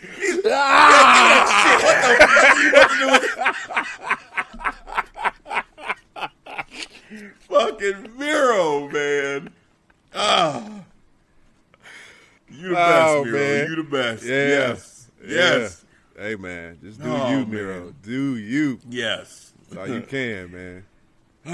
All right. So we there. We made it to the end. We are. AEW Double or Nothing. Yeah. We recapped the show, gave our grades, matches of the nights. We read them off to you. Mine, Dr. Britt Baker versus Shida. Devin's tie between Dr. Britt Baker, Shida, and the triple threat AEW championship matchup, Kenny Omega, Orange Cassidy, and Pac. So that'll do it. Any last words before we call it an episode here, sir? Man, just do another big shout out to the Front Face Lock podcast because they gave us a huge shout out. I think I sent that message to you to let you know. You Yeah, man. They showed us love because we're going to show them love right back. Go and check them out. Front Face Lock podcast on any major podcast. They're on YouTube. They're on Twitch. You can catch them on Spotify as well. Give them a follow. Give them a subscribe. Let your boys know that Clark Street sent you over there because they got some great content. They are definitely fans of wrestling, so check them out. Hell yeah. Awesome. And then, sir, please tell the people where they can catch us. Oh, yes, all the time. You can always catch us on the various social platforms. We got Twitter. We got Facebook. We have an awesome Facebook page, by the way, called the Clark Street Wrestling Podcast Community. Go in and hit that. Go and follow us on Facebook. You hit that join. We will embrace you. We will have you in. We'll open the gates, and we will show you all the love and goodness, and show you what true fans of wrestling is all about. You can always follow us on TikTok. And by the way, our TikTok page is blowing up. We're on. I think we're getting close to 2,200 followers on the TikTok. Nice. Yes. All right, and then of course follow us on Instagram and YouTube, and you can follow all those social platforms on our website, ClarkStreetWrestling.com. ST for the abbreviation. I'm going to mention our YouTube page again because we got 141 subscribers, so we are really growing. So go ahead, if you follow us on the Spotify, on the audio, you want to see our beautiful faces, go and follow us on the YouTube. Hit that subscribe button, and we will appreciate it. And I must talk about our merch. Yes, I'm not going to talk about this merch. I'm going to talk about the new merch we got. The tribal, the tribal chief of podcasting in the right-hand co-host. New shirts we got for you in the beautiful black attire. I am the tribal chief of podcasting with my right-hand co-host. I don't know who that is. The people know who that is. Nobody's bitch. They acknowledged us. Yes. Check it out. All right.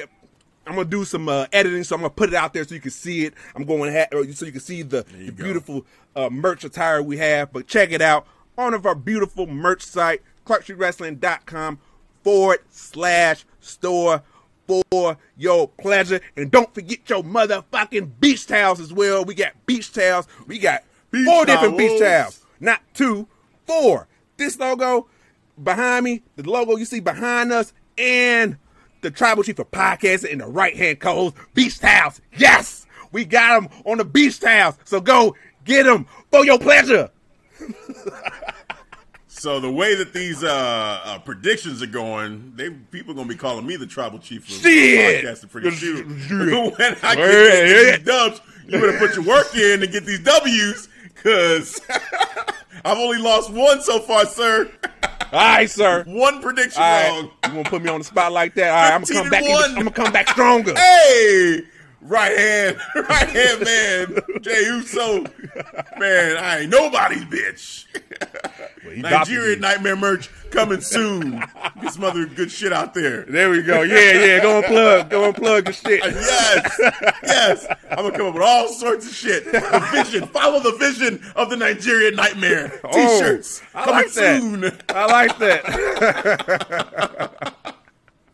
All right. man. We're having fun here. We're going to have Yes. some more fun for our number 200 episode coming to you soon. It's going to be coming real soon, and we're going live for that one, so that's going to be a lot of fun. Can't wait to do that and just get the comments going during the podcast and responding and reacting and just being able to interact with you guys live, so that'll be really cool. Looking forward to that. For this episode, that is going to do it for this recap episode of Double or Nothing, AEW's pay-per-view.